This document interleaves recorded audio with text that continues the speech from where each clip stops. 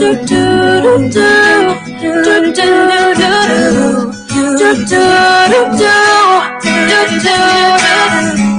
my way through the darkness, guided by a beating heart.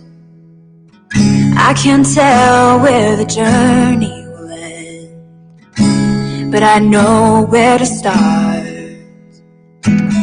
They tell me I'm too young to understand. They say I'm caught up in a dream, but life will pass me by if I don't open up my eyes. Well, that's fine by me. So wake me up when it's all over. Get along with the voices. Hold up, you're trying to save me. Myself and I didn't know I was lost. Covering the intelligence community is mosaic. It's a puzzle. You protect each piece because you don't know what piece someone is missing. Wow! And a merry bah humbug to all of you from TV Marti, the voice of Cuba. An operation that we used against the Soviets during the Cold War, its counter-operation is being used in the United States. We cannot run an intelligence business on that kind of basis, and part of it's secret, and I'm going to see that it stays secret. There's all of Soros-funded, Open Society-funded art organizations in Eastern Europe that all happened in the 90s. That's the funding that starts before the market funding. It's the Ford Foundation funding, right? It's Triangle Arts Trust. But existing foundations like Ford have their limitations, and officially at least, entirely independent of the CIA. Why not create new foundations? Agency among agency, foundation upon foundation, that is how you build a mosaic. First, CIA itself set up a number of dummy foundations, calling them by impressive-sounding, if meaningless names. Today is really a chance for global citizens to come together and let those leaders know the time for action is now. This amphitheater is actually going to be filled with fully vaccinated activists. I thank you very much for this opportunity to address the Davos agenda. A new global deal, a new model for global governance. Global governance. Did you hear that? What truly matters is not which party controls our government, but whether our government is controlled by the people. They're decimating the State Department. As a friend of mine who was the #2 guy at the State Department said, you can go up on the 7th floor and holler and hear an echo. In a club in Georgetown and talk to, like, real spooks. And, people in the intelligence community and the State Department and journalists. I'd like to think that what we do on Homeland that's different from what people in the real CIA or in Spy Masters does is that we are trying to give the poetic version. But this year it was all about, the distrust between the administration and the intelligence world, and the intelligence community was suddenly kind of allying itself with journalists. Probably too irreverently say, Kerry worked for me. Okay. Minus the sex, the drugs, and the bipolar thing. But Kerry worked for me. And frankly, that's true. I'm touched by the patriotism of Brennan, who I met, who I went into his office.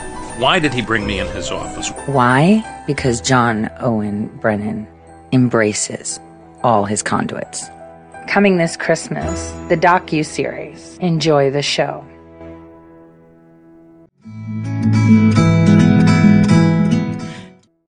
The delay. Sorry for the delay. I've been having a couple of issues, but I've also been working very hard today. I had a lot to do. Family reached out and provided me something that makes sense.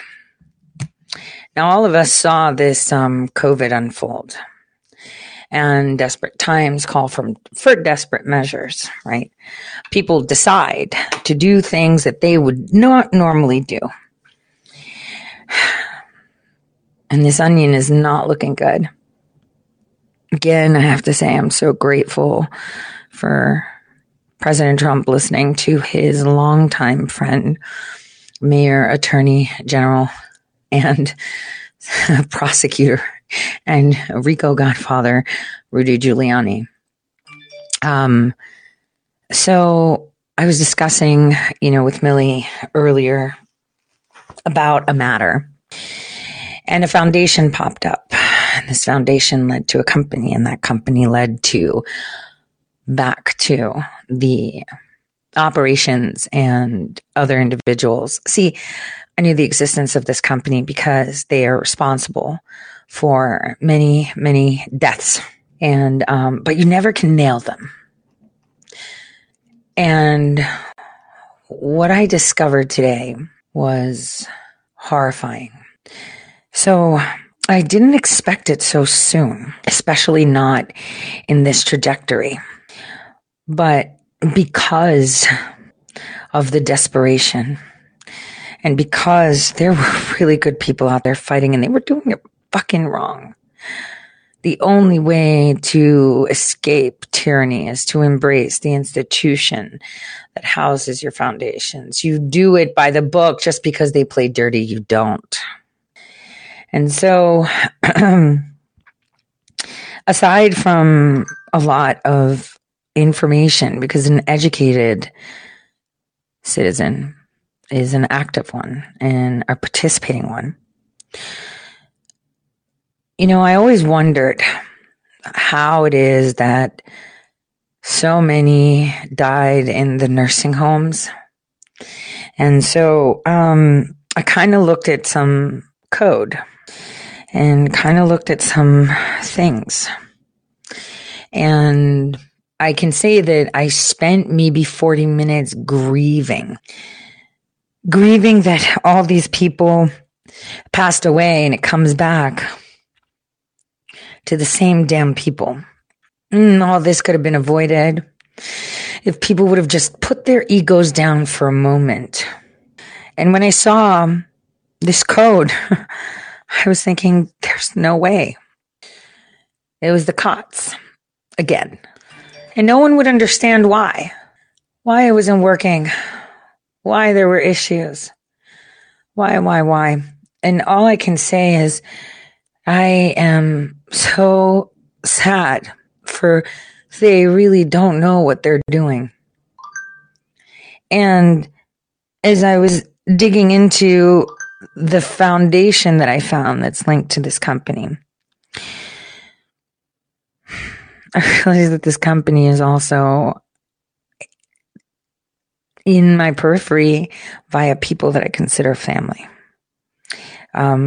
Not close to them, but they're targeting people that I consider family. And now I see, if I have access to a fancy computer, so others have access to a bootleg version. They always tried to copy it. They needed to reverse engineer it, but it's never the same. It's always hidden in some mind somewhere, right?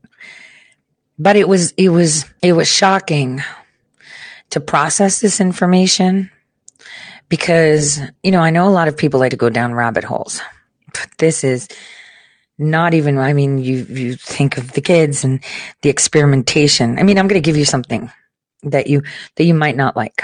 Do you guys remember in the 80s and the 90s some really fancy playing cards? Do you guys remember them? This is horrific, but, how would you know?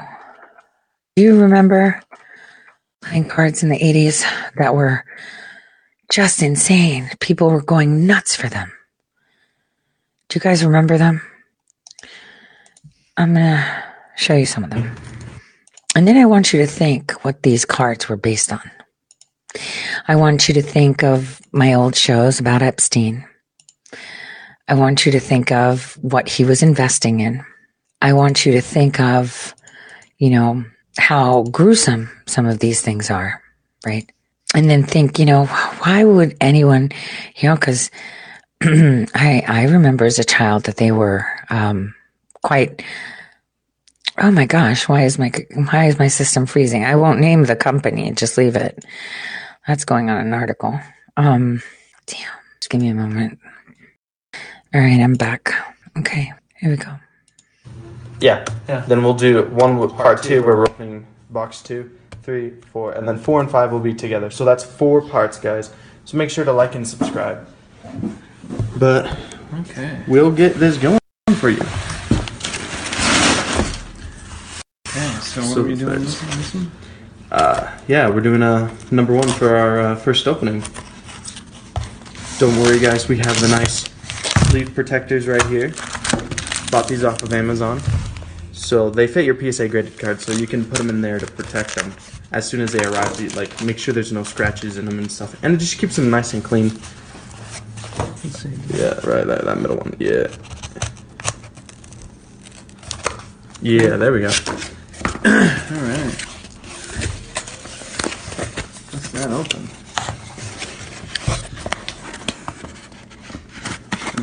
What you got? Yeah, I'm just trying to figure out what ways.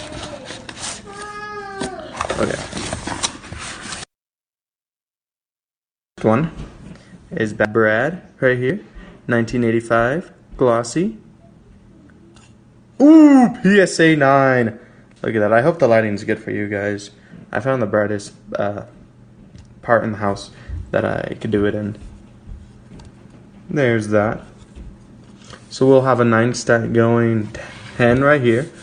For those lucky 10s we'll get, and everything else over there. So that's good. That's a 9. Okay, here we go. 1985 Weird Windy. It's a good sticker. Mr. D's favorite. Ooh, PSA 7. But hey, great card, you know? I'm happy Mr. D has got that. So for those who are just tuning in, we sent this off a while back, and most of these will be Mr. D if they're from 1985. If they're from any other year to like modern, they'll be mine. So this is a Potty Scotty glossy, and these are all glossies except for the more modern-ish ones. So let's see. Ooh, I don't. But this one, that one got a 9ST. Itchy Richie. So maybe they just the exact April showers. Looks pretty perfect. Besides the fact that it's a little off-centered, but should have been like a 9OC. Yeah, an OC, But or even an 8. Sometimes I grade them pretty hard. Well, I would think so because Atom Bomb's a huge card. Even though these things seem horrific, you know, snotty this, fat cat that. There were artists, and one of them was actually quite controversial, you know, on his cartoons on Islam, and these were actually quite graphic. And the one thing about Little St. James Island is that they gave nicknames like that, snotty this, snotty that. And in Ethiopia, where they ran their AI programs, that was also nicknames that they gave the kids, depending on, you know, how the kids would respond. It makes you sick when you think about it, right? They were creepy. They were disgusting. As kids, I mean, I remember I had Garbage Pail Kids. I would trade them too. Who would have thought, right? So disappointing. Who would have thought? And then a company that you would understand as being just an incredible company because of its ability to bypass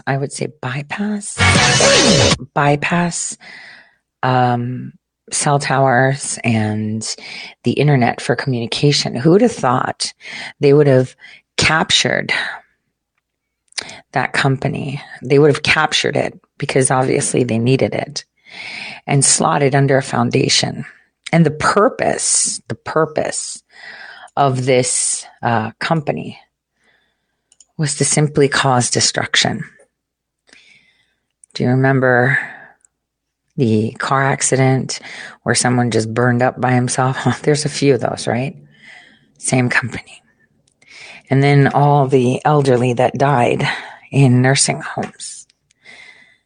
Same company. That's all I have to say on that for now, because I'm still going through all the data. But one thing you should know is that these people, aside from the fact that they're sick as can be, sick people, sick people, they also love to rub it in. I'm going to show you a video. Can't believe someone also had it. Please enjoy. But not quite as much as financier Jeffrey Epstein.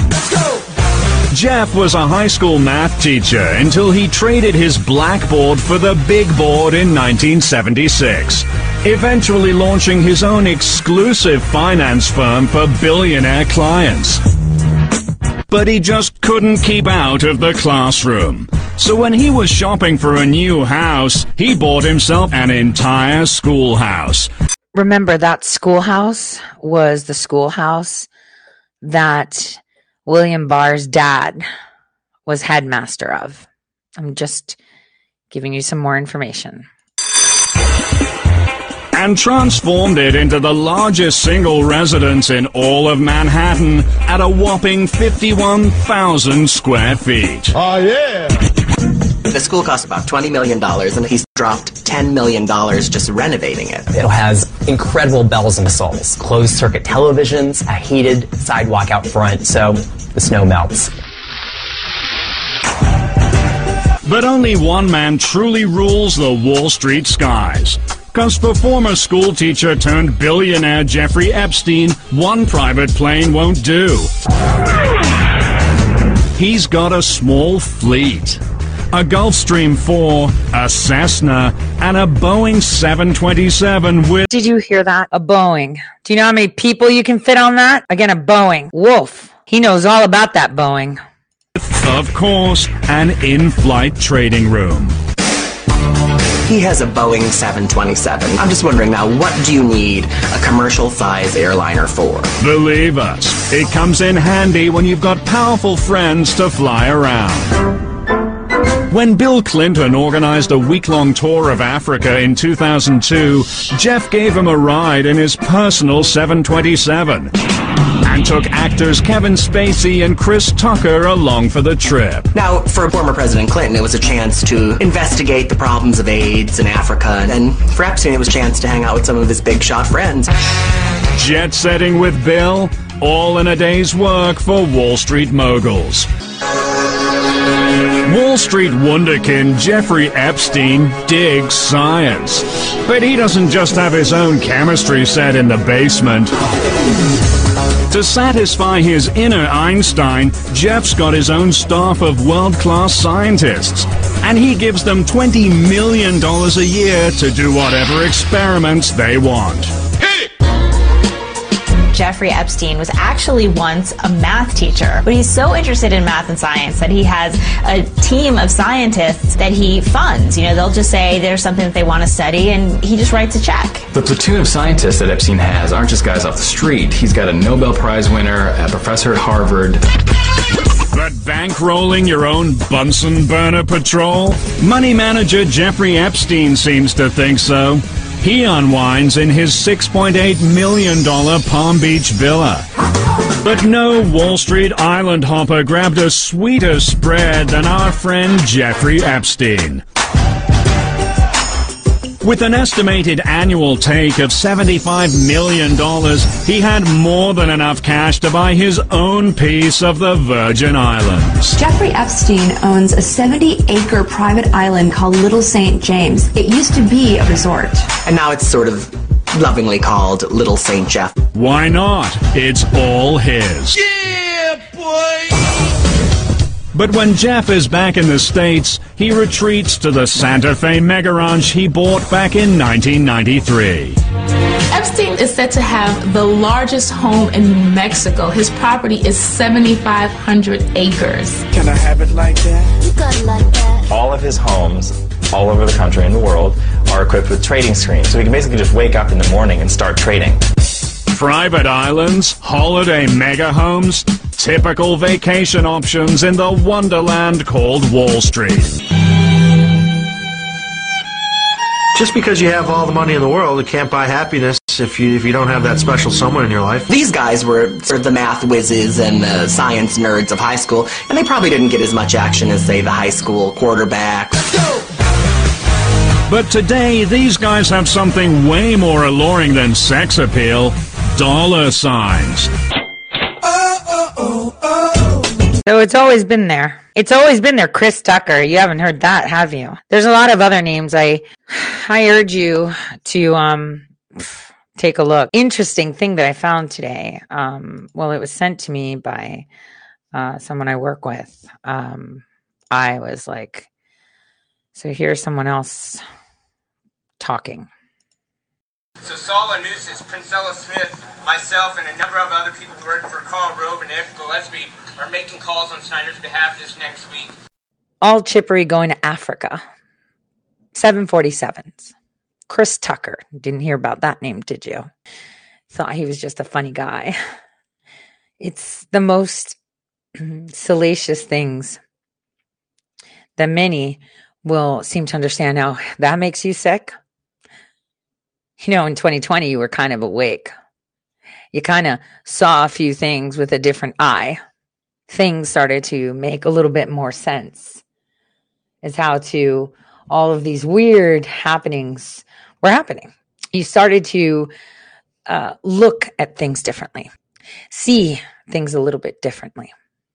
And anyone that's, like I said, there's really just the commies and Americans. It is one of the most horrific things ever. You know what someone should ask themselves?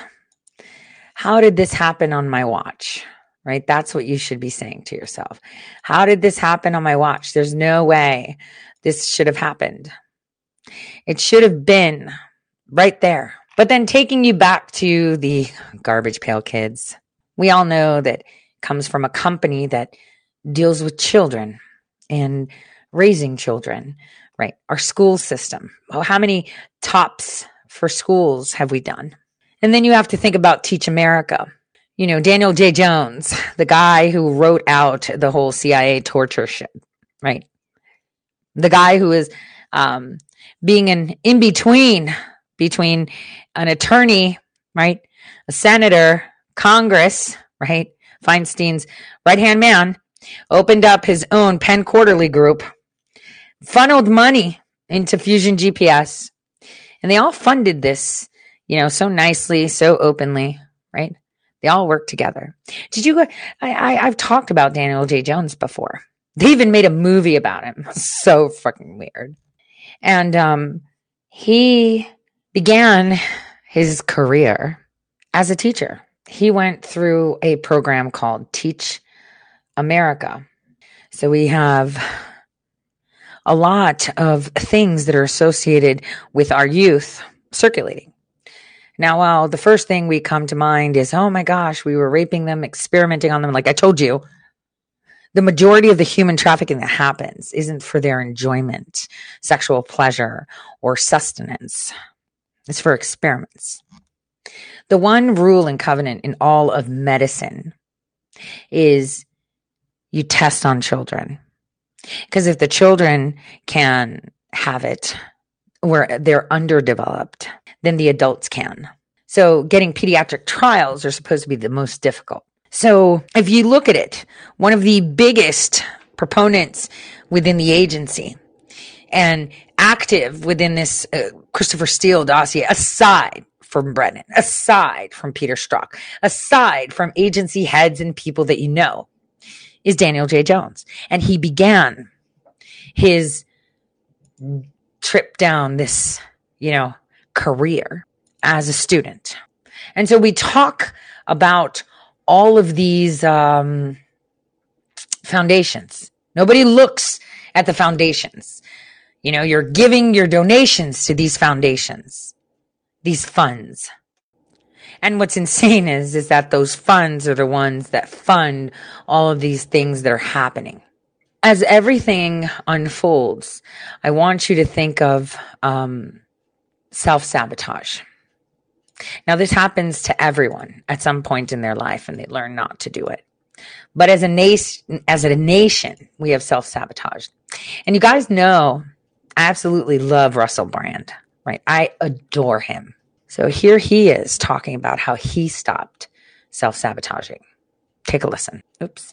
ourselves together. We've got to stop this self-sabotage. What causes self-sabotage? I suppose it must be a latent, unexpressed, unexamined, unrealised belief that you're not good enough and that you're not worthy of success, whether that's in the field of relationship, education, personal development, profession.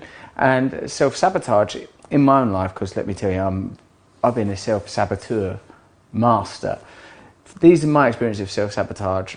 I've had the same pattern my whole life when I think about it. There was times where I was really, really popular at school, then so unpopular they'd had to just throw me right out of the school. It's happened just several times in my professional life as well, like sort of chaos and sort of excitement, and then madness and destruction. Now, I think what brings it about in me is a lack of trust in people and a lack of belief in myself. The reason that I'm an ardent supporter and evangelist for the 12-step technique of self-awakening is that it's a program for living. People say, I don't want a program, but we already have a program. If you're experiencing a lot of self-sabotage, that will be coming from your embedded programming, the programming of your family, the programming of your class and gender and race and or economic background. All of this programming realizes itself through us. Now, let's say if you self-sabotage in a relationship, that could be through being unfaithful or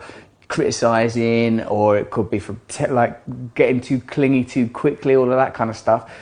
I would say in the area of relationship, it's about projection and attachment to an external, in this case, person, instead of a kind of remedying of the inner malady. What I mean to say is this self-sabotage must be that I don't like myself, I don't think I'm worthy of success. If I don't address that, then I will develop a pattern of self-sabotage in the world of relationships or in the world of my work. How I stop self-sabotage is these very, very clear techniques. One, I really watch my thinking. Like I try not to forget that I am not my thinking. Two, I surround myself with people that are further down the spiritual path than me. I find mentors and I listen to them. For example, what about Michael Beckwith from the Agape Church, who said, you have to break your vow to mediocrity. That's good, isn't it? Like, if you think about it, how I experience my own mediocrity is like, say if I'm about to be critical or overly dependent on my wife, I sort of feel it rise up. I think, this is part of your mediocrity to do this. See if you can let go of it. Or if that's where I suppose have problems, being critical and blaming. That's an area where I venture towards self-sabotage because I foul the arena of my life. I foul the environment of my life. Sorry about the use of the word foul there. It's a bit disgusting, isn't it?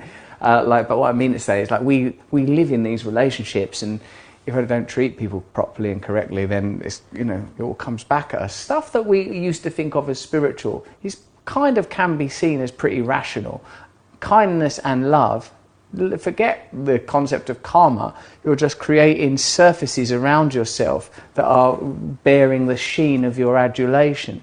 The way to stop self-sabotage is to address what's behind it. Something in you is trying to communicate with you. Something is not being heard, some inner voice. If you address the self-esteem issues, the purpose issues, the behavioural and relationship issues, firstly with yourself, with other experts, sometimes in support groups, and with a declared objective and a willingness to bear witness to yourself, to stay awake and stay aware when those behaviours fire up. I still have all of the patterns that I've always had, the patterns of self-destruction, the patterns of self-obsession, the patterns of over-reliance on others.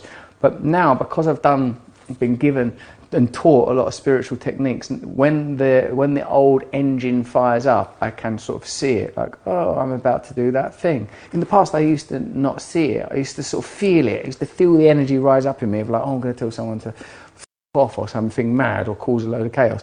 Then I'd sort of enjoy yielding to it, like enjoy the sort of feeling of being flooded by madness. And then it would only be, I'd sort of come round like about 24 hours later and go, oh no, shit, I've ruined that job. Oh, bollocks. I remember walking out of a photo shoot once for some sort of cool magazine in New York. It was so cool, I can't even remember it. But I'm not even being sarcastic.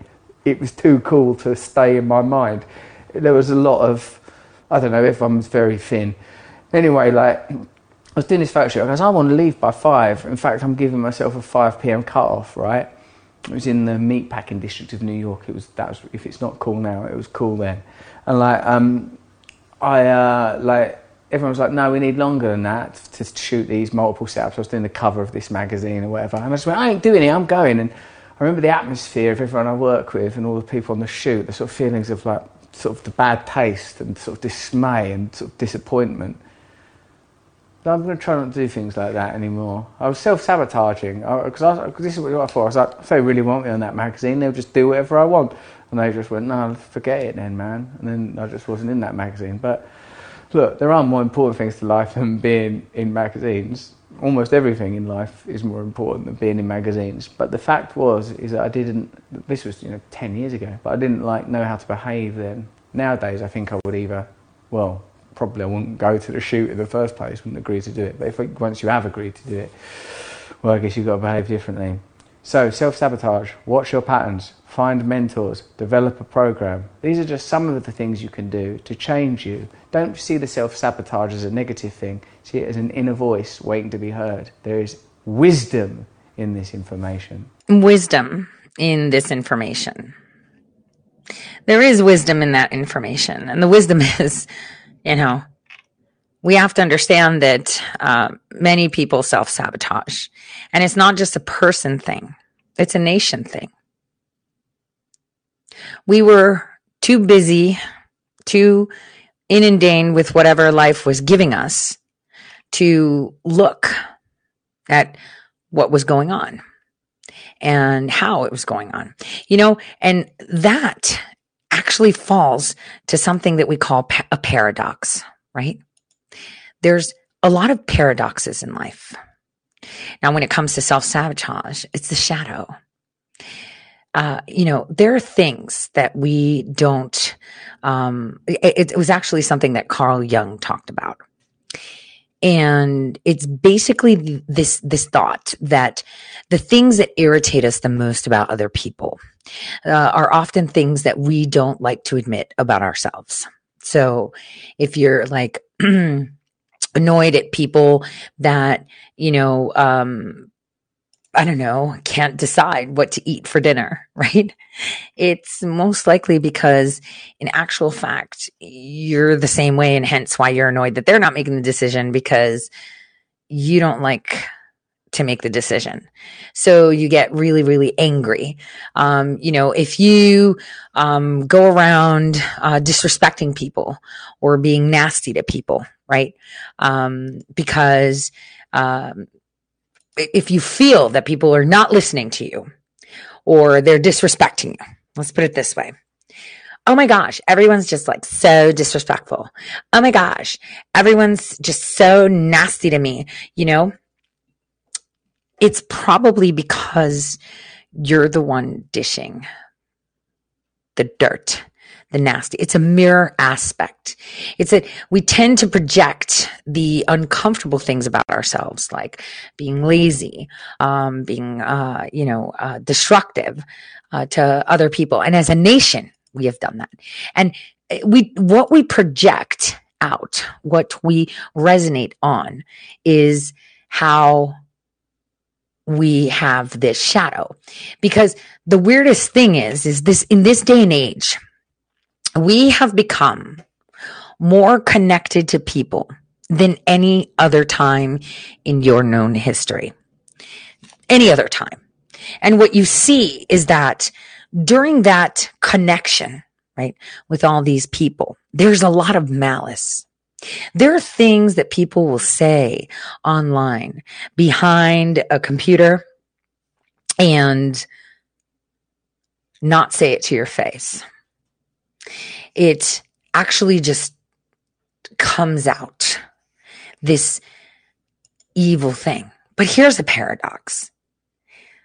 The more connected you are with your world, the more isolated you are. How is that even possible?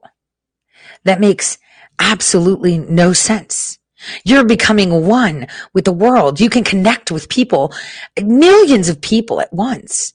And yet, the more you connect with the world, the more insignificant you feel, because you can see the enormousness of it.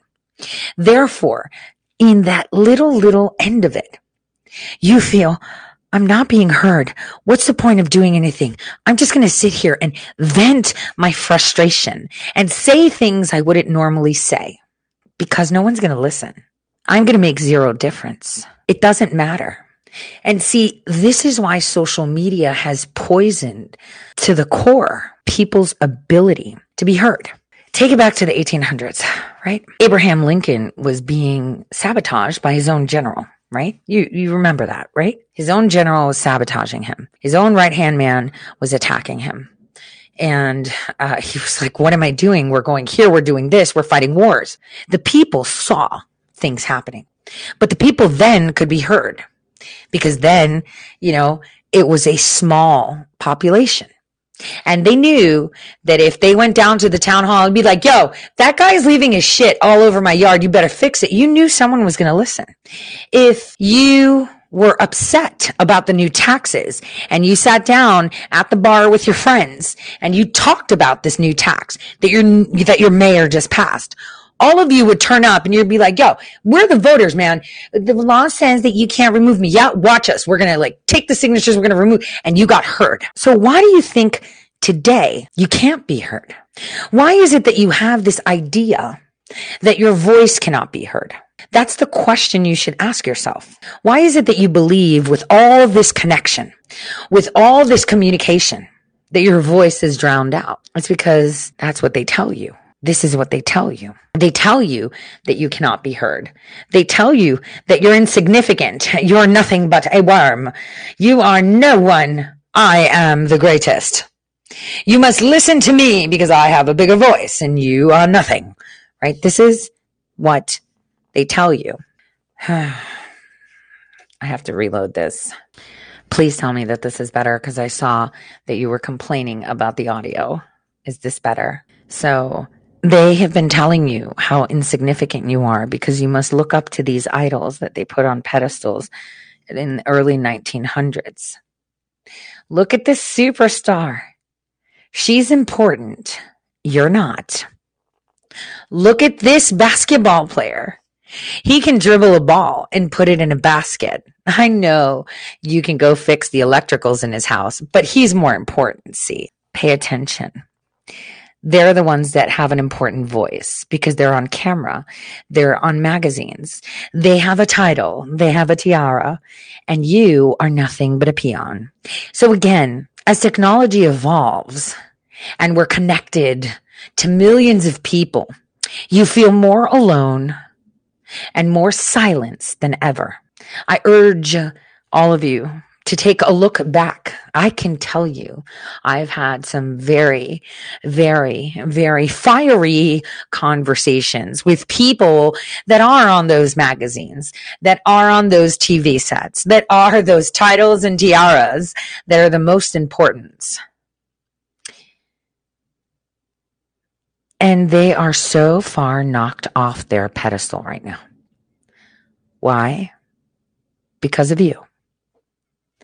What you guys have done is incredible. And what you have to understand, because I know you guys saw it in all your groups too. Everyone wanted to be the leader because their voice was more important than another. Everyone wanted to be first because what? I can do it too. And I'm better at this. And I'm this. And I'm this. And it's like, no. United, we are like this. See, the beauty of being different is that every single part of you completes a part of me, and every single part of me completes a part of you. And what's important right now is not your titles and tiaras. It's not your personas.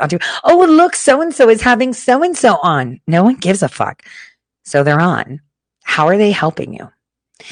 Did they help you pay your bills? Did they help put food in your mouth? Did they give you one step or take your hand and walk with you so that you can remedy the wrongs? No? Then they're not important. I know this is going to sound a little bit crass, and it's a little bit, it's actually a sad story too, believe it or not. I was I was a teen. Obviously, I was on vacation. I was in Greece. I was waiting on the couch, dressed up. I was wearing like this black top that was chiffon, and I was wearing like these really nice pants that were super tight, crop top, bell bottoms, and my Wehrmacht boots, right? These German Nazi type boots. I used to wear Doc Martens in those. Yeah, I did. Anyway, and I'd done my makeup up. I looked amazing. And I woke up in the morning. I fell asleep waiting for my friend to come get me. And I was just devastated. I was like, oh my gosh, did I like sleep on this couch? Like, this is so, and I was so pissed because I wanted to go out, right? I wanted to go out and I wanted to go to the club, and I was supposed to go out because, the weekday was going to be a day away. And then I'd have to go down to Athens, where I was attending an American university and I was working at the embassy. So I was really, really upset. And, my dad was like, who are you waiting for? And I was like, I was waiting for Costa. And he freaking didn't even call. He didn't do this. He didn't do that. He didn't do this. And he's like, all right, so tell me, is he your boyfriend? I was like, no, he's just my friend. And he's like, wait, is that long-haired guy? And I was like, yeah.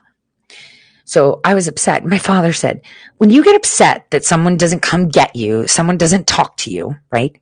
You have to think, what did they contribute to you? He's like, so what was he going to do? Oh, he was going to take me because it's far on his motorcycle. Turns out he didn't come get me because he died in a motorcycle crash, actually, that evening, 2 blocks away from where I was, which is terrible. But, in that horrible moment, I also learned a valuable lesson, aside from losing a friend at that young age. To his helmet, nonetheless, the helmet was expired or something. It was what he told me. He was like, you need to assess but I was really pissed. Like, I can't even explain to you. I put so much effort into that, outfit, right? And he didn't use those nice words like, is he your boyfriend? He was a little bit more rough around the edges, my dad. But he did also teach me, which was necessary, how to respond to situations, which I'm not very good at all times. So when we're confronted with a situation where someone makes us feel less important, because I can tell you that is one of the most ugliest feelings. I felt like that. I felt like, when we went down there, I had people telling me, who is this Millie? She works for Alex Jones, like, oh, or this or that, or who the hell are you telling us what to do? Right. And a lot of people that say things and they're not being listened to is because it's a really ugly feeling when it consumes you. And so I want every single one of you who think that, I have no voice. No one's listening to me. This is happening to me. This happened. My kid, my mom, my dad, the government is making me do this. I have to do this. You don't have to do anything. And your voice is always as important as the next one. It is one of the most important tools you have. And it is one of the tools that is used to communicate with others. And, in this day and age, if you actually look at it, what Carl Jung said is that, your voice is your shadow, meaning the volume of your voice is what is dependent on how easily they can hack your shadow. And one would say, well, I don't talk loud. I'm actually soft-spoken, right? Not just me, like you say it.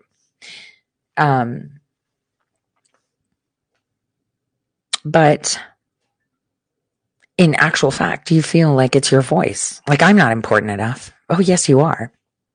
Because all of us collectively can be heard from space.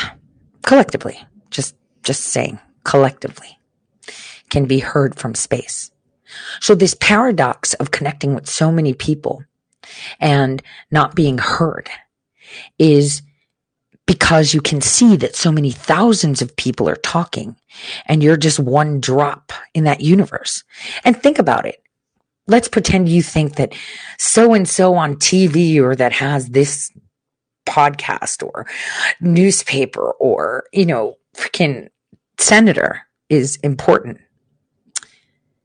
Now I want you to zoom out and look at the universe as a whole, like float out into space. Do you see that motherfucker from where you are? No. And if they're by themselves talking, you definitely don't see him. But when you collectively talk together and you're in space, you can hear that collection of voices. I hope you understand just how important it is, because there's a lot of stuff I want to share. I was actually on the phone with one of the attorneys today talking about something, and I ran into a video and I was like, I'm not going to show this. I'm not going to share this because people will understand just how devastating it is. And when I said boot on your face, I really meant it. And when I said, you have to see it to believe it, people get angry when they see results of what I said. How dare you? You could have said something. Again, I'm only one voice. So the common sense for you to be is like, she's only one voice. If we were to say it in sync, if we were to complete each other, as we have been doing for over a year and a half, filing these cases, standing up for each other, standing collectively, we're giants if we're together. So one person speaking up is never good enough. One person, oh, look, I'm going to save America. Watch me do this. Dunk. No, that's not how it works. That's how it works on the TV set. That's how it works in the television, right? That's how it works in the movies. That's how it works in the orchestration. There's never one guy that comes out with a sword and kills everyone, because the guy with the sword had someone polish that sword. And that sword was forged by someone. Someone collected the ore to make it. The shoes were polished or tied or put together in leathers and stitched by someone else. The food he ate so that he could draw the sword was with other people. So what they're not telling you is that that person that draws the sword has an army behind them. And so everyone together collectively is that voice. You don't have to pay someone to run around and talk, right? You don't have to pay someone to march and pretend you're a patriot party, right? You don't have to pay them. You don't have to, they do it because they're saying the same thing that you are. And you're amplifying. If you remember, President Trump was successful in all his rallies and every single thing he did. Why? Because all the people that flocked there thought the same thing. All the people that flocked there felt the same way. All the people that were there wanted the same actions, and therefore they were loud. In the Capitol, they knew you would come. I actually thought maybe Washington, D.C. will sink, because that's how many people were there. Millions of people from around the United States. And I can tell you there was 1, 2, 3, 4 different operations going on. One stood by and watched and used that operation for cover to do something. Another one was deployed to counter the other operation, and that counter operation was also used to mask another operation. All on your backs, all on your voice. You were so effective. President Trump isn't one man that everyone adores. Oh, I love President Trump. Shit. He's got balls of steel, but his mouth, his words, and his ability to act with his hands and feet, he was hogtied throughout his whole administration. Everything he did was because of you. Everything he accomplished was because of you. If you wouldn't have said the same thing, if you wouldn't have pushed for the same thing, he wouldn't be able to do shit. He'd be like Reagan. He'd say nice things and all this other shit would be happening. So once again, it's really, really important that you understand just how intricate and yet so simple the notion of we the people is. It's intricate because everyone has to be on the same page. But you can't make them be on the same page. They have to want to be on that same page. They have to feel like they want it. They don't have to be fanaticized. They have to say, I want this. I want that. I want these 3 things. 1, 2, 3. And the guy next to him says, I want these 3 things. 1, 2, 3. And these. 1, 2, 3. And this. 1, 2, 3. And suddenly it's an array of people feeling the same thing. But what do we have?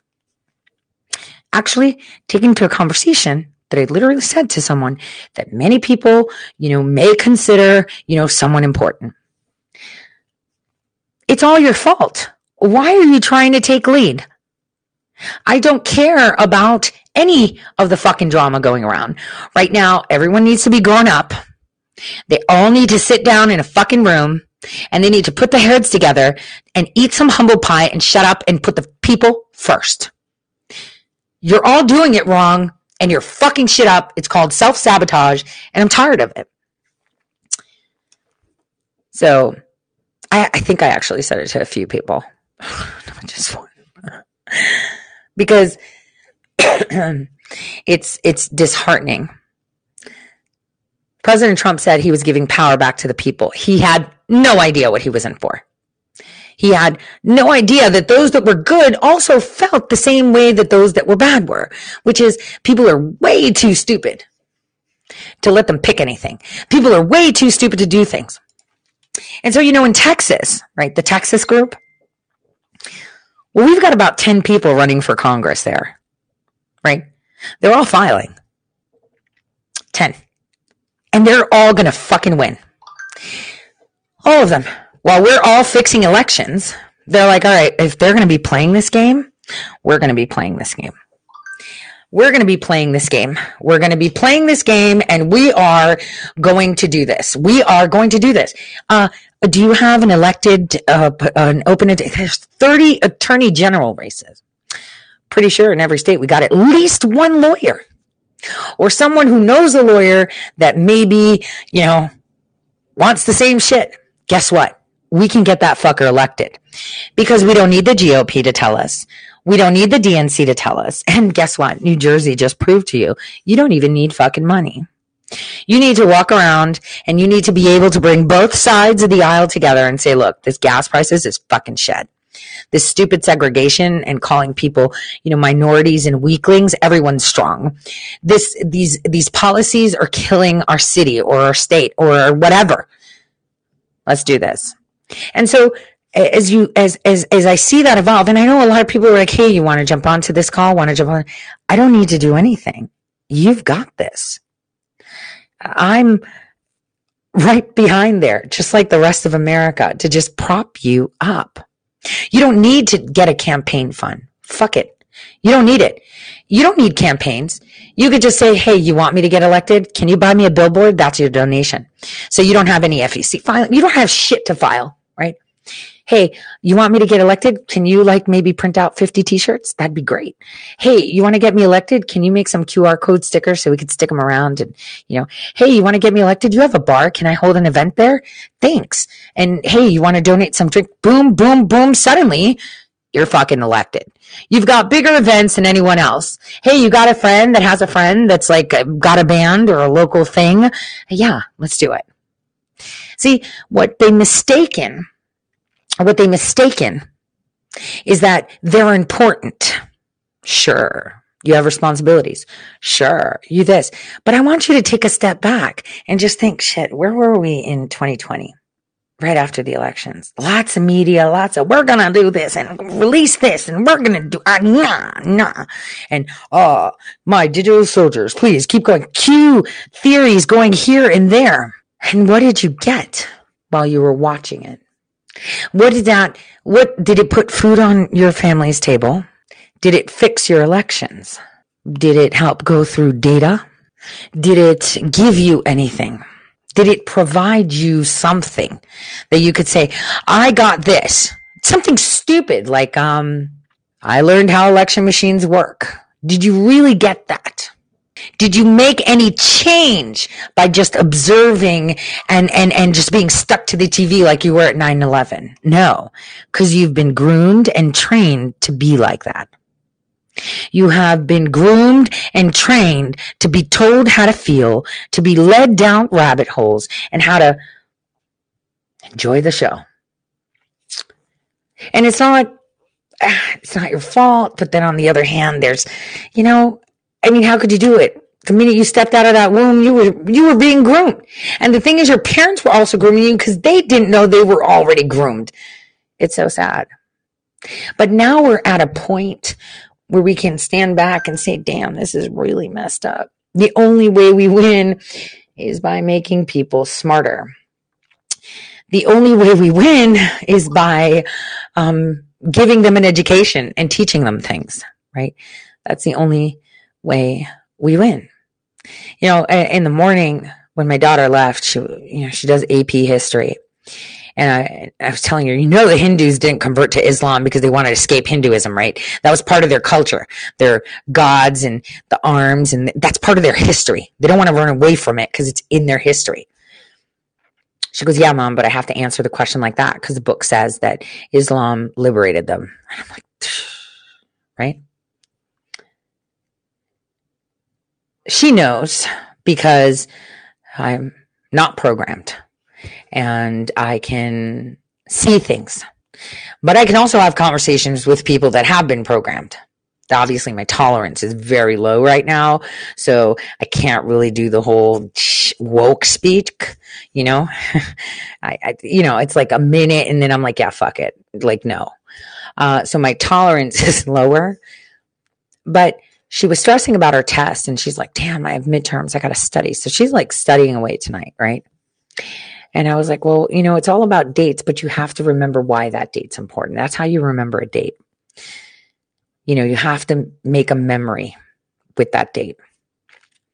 And, she was like, yeah, I have to learn about the day that all these women million marched. And I was like, that's your fucking history. Are you kidding me? I just walked away and I was like, well, okay, I'm going to go work. And I thought to myself, damn, it's not just how we're groomed, but it's how we take that information and run with it. How we can make that information work for us and how we remember things. So for myself, when I asked myself, because I've been very sad after about just a little while ago, I was kind of like digesting what I've just seen. I thought to myself, how the hell did I not remember this? I understand why now. Usually we forget things that are extremely painful to us, right? And all of us forget things that are extremely painful to us in just general. Because I believe that this was, this is extremely painful because it was happening. And obviously no one knew about it. But there were people. This is where the sad part is. It's not so much the deaths, okay? It's not so much the deaths. But it's so much that there were people there that were supposed to care for them. Doctors and nurses and CNAs and nursing home aides. And none of them said a word. That's the devastating portion. That's where you want to tune that out because you knew that if you remembered it, you'd be like, fuck it, burn that bitch down. Because these are people that still go home and cook their dinner and pretend nothing happened. Lives on their hands. So, saying that, there were whistleblowers that appeared on Steve Bannon's show, and they were talking about the origins of coronavirus. But before we see that, let's remember this. And I played it a long time ago. And, you know, you're going to hate me. You're going to be like, well, you talked about HIV and malaria and hydroxychloroquine when coronavirus came out, but you didn't come right out and say it. Hey, they're going to all give you AIDS. Now, I want you to transport your ass back to March of 2020, before the shutdown, right? And tell me if I said that, if you would be here today. If I said that, because I gave you all that information. I spoke about hydroxychloroquine way before everyone knew what the fuck that was. So again, before you say, oh, you think I didn't tell the people or try to communicate with the people, before the vaccine even came out, I talked about it because I remember that. And, you can be angry at the bad people. Right? You can be angry because you're like, oh, you're bad and you don't know just how bad, but you're reveling in that evil and it's going to eat you up. But the thing I didn't remember was the people that allowed it to happen. Self-preservation. I can't stand it. See, if it's motivated by greed or anger, right? I'd say, okay. But it was your job to look after that person's grandmother. It was your job to look after that person's father. And you turned a blind eye. Everyone got outraged when they'd see an orderly, right? Or someone at a nursing home beating the shit out of an old person. How dare they? That's so disgusting. They're so weak, and those people shouldn't be in those situations because we all know that when people age and they come to that point, they act like babies, right? One, because they're too proud and they're adults. And two, because literally bodies fail and you act childish, right? Because you're, just disturbed that you're in that position. You're like, I used to walk so tall. I used to walk so strong and now I need help, right? So it's a very difficult environment to work in nursing homes because you have to want to help these people, right? The same people that are good with kids, like genuinely good, are the same people that would be genuinely good with the elderly, period. So, I've always expressed my loathing and why I would say just torch the whole place down. Just like Sodom and Gomorrah, just get rid of it on self-preservation. And now I understand why. Because I probably, if I remembered that, would have been a very different type of autist, right? Very different type. So I will speak about that more because when I speak about it, I want to nail the people behind it that caused it. But the people that allowed it, I mean, you can have their names on a platter. They all work for these places. So let me share this whistleblower video from these physicians that say a lot of things we've talked about too. Hello and welcome to Coronavirus Whistleblower, a special report here on Real America's Voice. I'm David Oliver. So think back a moment to March of 2020. We were all hit with the news of a worldwide pandemic and something called the coronavirus or COVID-19. None of us knew much about the virus or certainly how our lives would change almost overnight. But much has been learned about the virus and treatments now since those first days of the pandemic, and we're sharing information in this special that you perhaps haven't heard before. In the next hour, you'll hear inside perspective on what some say is the dark truth about COVID-19 and the care and treatment that patients are receiving.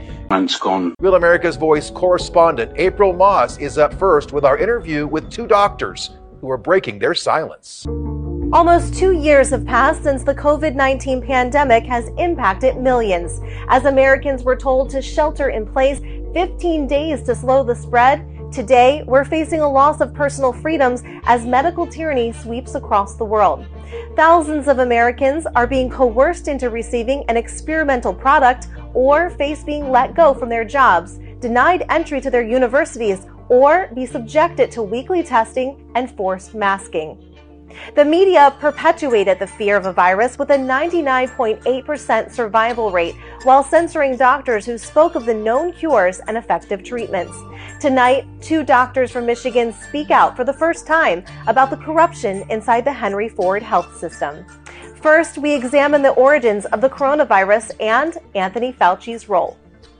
Since 1999, they've been working on the coronavirus and manipulating it. In 2002, Dr. Fauci and the NIAID gave a grant to University of North Carolina, Chapel Hill, to Dr. Ralph Baric to work on the coronavirus to get it to infect human lung tissue. And this was in 2002. 2003, the SARS hit in Asia, in China. David Martin reviewed the patents from the beginning. In 1999, I think IBM digitized all the patents, so he was able to review in detail what was going on. With the coronavirus, they've had over 4,000 patents that the CDC, NIH, NIAID has gotten patents on. Specifically, 125 of them relate to 3 regions, the spike protein. The other part of it is the ACE2 receptors. This virus was not a natural virus. And if you look at the data that that David Martin has presented, is that all the manipulation of this virus has resulted in what we have been dealing with for the past 20 years. The coronavirus itself has not been the original coronavirus for over 20 years. In 2011, the NIH got involved in the gain of function. In 2014, the government put a ban on gain of function because they were worried that there might be a pandemic. You already knew this. So in 2014, the NIH took the virus and did the work outside in China, in Wuhan, China. And Dr. Fauci has been involved in this gain of function for decades. He's been supporting it. He came into the NIAID, National Institute of Allergies and Infectious Diseases, in 1984. He has given over $50 billion in grants in research. Much of it is in the field of gain of function. So in 2014, when they went outside the country to continue the research, the money was actually funneled through Eco Health Alliance that Dr. Peter Daszak is in control of. He's been in charge of the gain of function as well. And Ralph Baric of University of North Carolina has been friends and a colleague of the Batwoman who runs the Wuhan lab. So this virus has never been a natural virus. It has been a virus that has been manipulated, and we have what we have today. It's as a result of the manipulation by these different labs, whether it's University of North Carolina or any other entities. They're all over. Dr. Vela spent 32 years practicing internal medicine at the Henry Ford Health System. He began to notice a change in his company's daily communications at the start of spring 2020. I graduated from medical school in 1989. I immediately started my residency at Henry Ford Hospital in 1989 in internal medicine. I graduated in 1992, and I immediately went to work for Henry Ford Health System in 1992. So I've been working as a staff physician since 1992. That's 29 years roughly, more than 29 years, but my hire date is actually 1989 with the system. So I've been with the system for over 32 years. And Dr. Vela, when did you start to see that there was a problem with Henry Ford Health System and the way that they were communicating to physicians on how they should treat patients? I just saw a rhetoric coming out through the newsletters from the executives that was kind of a groupthink mentality and really painting a picture that the sky is falling. You'd have to read these newsletters and these morning posts, which were daily newsletters to the general staff of the health system, and they were less of a rhetoric of informing and educating, and more of a rhetoric of persuasion is how I would put it. I do a lot of reading, and it was clearly a groupthink type of rhetoric when you read the paragraphs and what they're trying to say. It wouldn't take you too long to read a couple of these newsletters and just understand what I'm talking about. How it's one narrative, the sky is falling, and so forth. Now, this Morning Post that you're referring to used to be just pretty much very normal type of rhetoric for internal employees, but you said there was a defining moment that you really noticed the change in the way that these newsletters were being written about. Can you tell me about when you noticed, about the timeline, when you noticed the change in the rhetoric? It would be in the heart of the pandemic, I would say, in the spring of 2020. Prior to that time, the newsletter was always general stories, and they'd be maybe feel-good stories or whatever, but very neutral. But once the pandemic hit, it was really, just a one-sided narrative. There wasn't mention of any outpatient treatment, despite studies coming out. For example, the Henry Ford study showing hydroxychloroquine showed a 50% drop in mortality. And that study was out by, definitely hit the press by July 2nd. I have an article on that, July 2nd, 2020.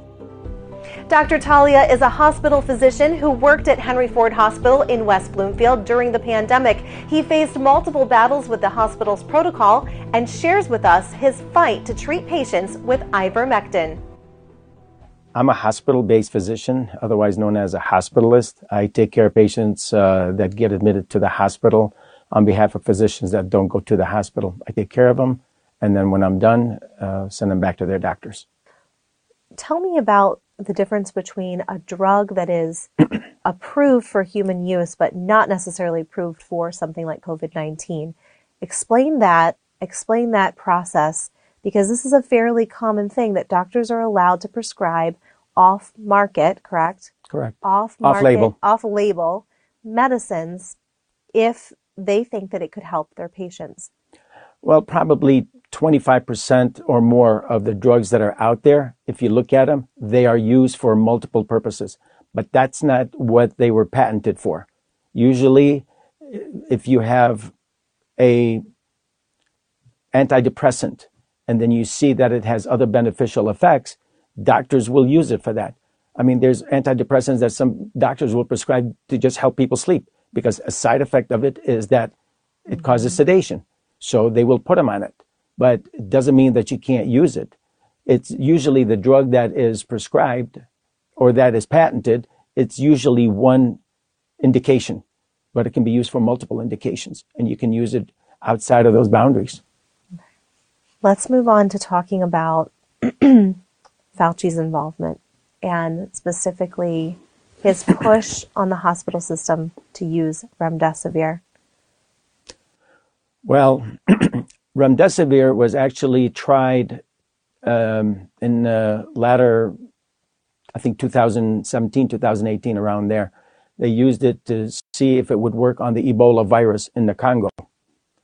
The study was supported by NIH and NIAID, Dr. Fauci's entity.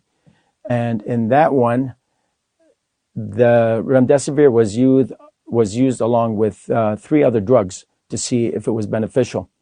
But the trial was supposed to go for a year, but it was stopped because remdesivir actually caused over 50% of the deaths. So they pulled it off. Remdesivir, it causes, of the severe side effects, it causes hypotension, acute renal failure, multi-organ system failure, and septic shock. Even with those indications, that's the only drug that Dr. Fauci said should be used in all the hospitals. And more than likely, that is the drug that is causing the death of many of these patients. It's not so much the COVID. They blame it on the COVID because COVID could do the same thing. But there's no way of knowing, but they still use it every day. On every patient that walks into the hospital that's had the infection for less than 10 days, and especially if they're on oxygen, they're put on steroids and they're put on remdesivir. In November of last year, the World Health Organization issued a conditional recommendation against the use of remdesivir in hospitalized patients with COVID, regardless of the severity of their illness. The reason, the World Health Organization said, there is no evidence that remdesivir improves survival and other outcomes in those COVID patients. Now, ironically, the two doctors in our special worked for the Henry Ford Health System in Detroit, which published a study last summer that showed the drug hydroxychloroquine cut the death rate significantly in sick patients hospitalized with COVID-19. When we come back, April Moss returns with new perspective on COVID vaccines versus natural immunity if you've had the virus. Also on the way, Dr. Vela shares personal stories of patients he has treated who had severe reactions after taking the COVID vaccine. You're watching Coronavirus Whistleblowers. Stay with us. So that was aired today on Steve Bannon's show. Thank you, Steve. See, I had... Let me play this. If you just look at the list of executive orders, don't listen to the news, don't look at what he did or what laws were passed through Congress, but look through the executive orders, you will understand what's coming for 2019. So we all knew, for example, right, let's start there, that in 2016, there was election meddling and the president issued an executive order in 2017, and that's Executive Order 13799. He issued it in May of 2017. And it's called Establishment of Presidential Advisory Commission on Election Integrity. Now, he created a commission for election integrity, which was created in order, obviously, to see the fall. First of all, let's talk about who headed it and who were members. So the vice president shall chair the commission, which won't have more than 15 people. And the president is the one that's going to appoint the other 15 people, right? The other people aside from the vice president, which will include, as he says, people that know about elections, election management, fraud detection, etc. The whole purpose of this executive order was to ensure and identify the laws, rules, and policies of how to ensure that they can instill some sort of, I would say, confidence in the way we vote in federal elections, right? Because there's a lot of talk. Then, according to this EO, he would also like to identify what undermines the people's confidence in the integrity of the voting process. And then the vulnerabilities in voting systems and practices used for federal elections. So he also went to define what improper voter registration means, where an individual does not possess the legal right to vote in a jurisdiction is included as an eligible voter. The term improper voting means the act of the individual casting a non-provisional ballot in a jurisdiction. And the term for fraudulent voter registration, which means in the situation where an individual knowingly and intentionally takes steps to add ineligible individuals to voters lists. And then fraudulent voting means the act of casting a non-provisional ballot or multiple ballots with knowledge that casting the ballot or the ballots is illegal. Okay? So that's what he did. He said the commission shall terminate 30 days after it submits its report to the president. That's when it terminates. And he outlined the, federal provisions. So we have this electoral commission that, pretty much reports to the president, and it's head by the vice president. Now, everybody keeps saying that there is a report on election fraud and what that entails. But I'm going to draw your attention to things that fly under the radar that nobody really talks about again. Because then that would be telling you what's really going on. And I've known about this, but obviously it wasn't the time to talk about it. But since everyone's so hot on the topic, I thought I'd guide people to where you can actually find information. Now, President Trump on January 3rd, 2018, issued an executive order. Executive Order 13820. This order was to revoke Executive Order 13799 that was issued on May 11, 2017.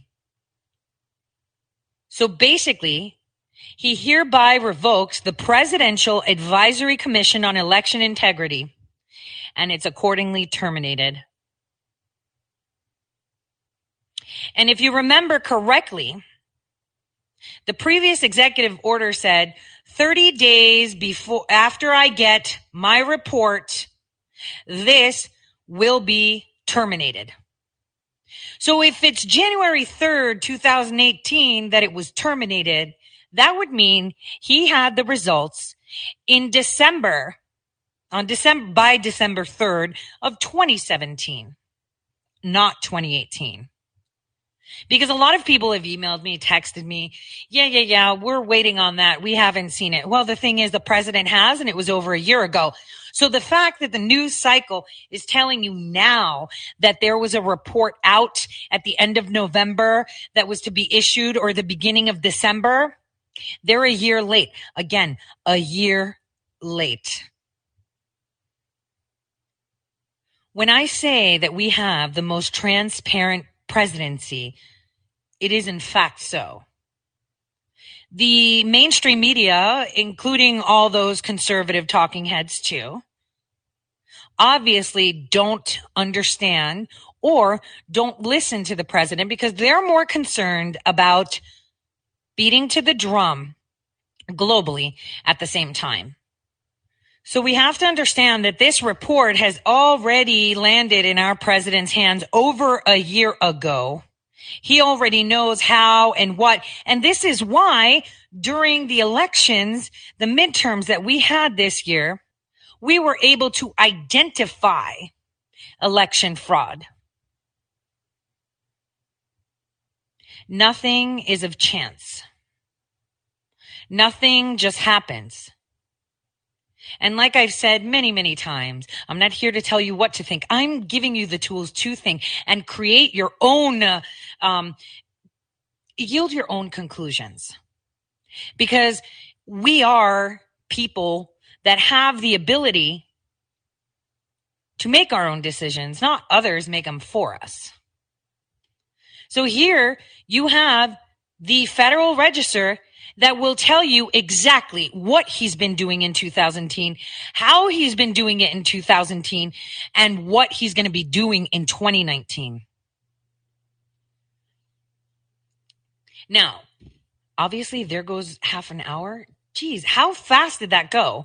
Okay, so in the next half hour, we're going to be talking about this article that Politico recycled. I tweeted about it December 22nd. They recycled it again inferring that this case has to do with Donald Trump, or they're also implying that it has to do with the Mueller investigation. And I'm here to tell you it does not. That is super fake news. Has nothing to do with that. And we've talked about this. We already know what it has to do with. But we'll continue that after the break. So until then, I want you to just think what you heard in the first half hour, because going forward, this recap into 2018 and intro into what's going to happen for 2019 will all make perfect sense to you. So that's where I was going with this, is that you just need to focus on who the president is and who he's pulling with him. And his identity as a person is very well reflected in his family. His family can tell you exactly what kind of man he is. His family is the picture of that. Now let's keep that in mind for a second while I move on to the final segment of this show, which is great. We don't have any breaks, so it'll be like a full 30 minutes. That's pretty awesome. Where we can talk about what to expect starting tomorrow. And I'll be here. I'll be here on New Year's Day, 12 to 2 Eastern time, because I'm expecting a lot of things to happen. So let's just start with our president's amazing tweets today. So that way we get an indication of what's to come tomorrow. Because like I said, very transparent president. All you have to do is look at his executive orders, read his tweets, listen to him when he speaks, and you will be able to understand what's happening. So 6 hours ago, he said, an all-concrete wall was never abandoned, as has been reported by the media. Some areas will be all concrete, but the experts at Border Patrol prefer a wall that is see-through, thereby making it possible to see what's happening on both sides. Makes sense to me. And also, just going down to it, you know those pokey steel fences, with the little pokey things where they could see through, that picture he tweeted? That's a pretty good idea, because you know how far down they go? Pretty difficult to build tunnels, too. So his next tweet right after that was, if anybody but Donald Trump did what I did in Syria, which was an ISIS-loaded mess when I became president, they would be a national hero. ISIS is mostly gone. We're slowly sending our troops back home to be with their families, while at the same time fighting ISIS remnants. I campaigned on getting out of Syria and other places. Now when I start getting out the fake news media or some failed generals who were unable to do the job before I arrived, like to complain about me and my tactics, which are working, just doing what I said I was going to do. Okay. So talking about border security, they're trying to say, oh, he's not doing a wall. He's abandoned it because, unfortunately, we're starting to see that his own camp is filled with people that are not really in his camp. Kind of like I've said it before, and people may trash me for it for saying it live on air, but Mark Levin is a, Ted Cruz bootlicker. He even banned me from his Facebook when I called him out when he started to trash President Trump during the primaries. And he's a never Trumper in disguise. To literally be belittled by people he is trying to help, and also by the people that acknowledged his sacrifice, to be told he's not doing it fast enough. So this New Year's Day, I urge everyone to remember that change does not happen overnight. Because when foundations have been laid for over 100 years, with a 2-decade plan of a rollout, you have to think this can't happen overnight. We just can't. This new year, we should be very grateful that we still have a man in office willing and proud to have sacrificed all these things for us, and acknowledge that change cannot happen overnight.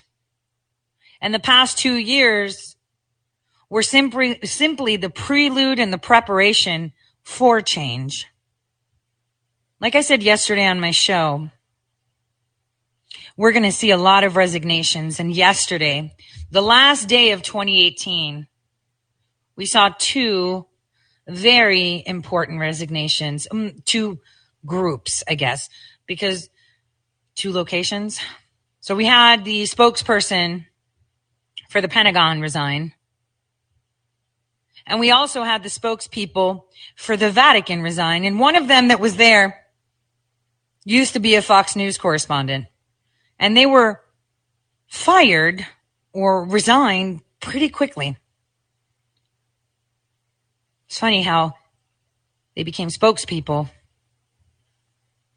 And shortly after, all this is coming out of what's going on in the Catholic churches.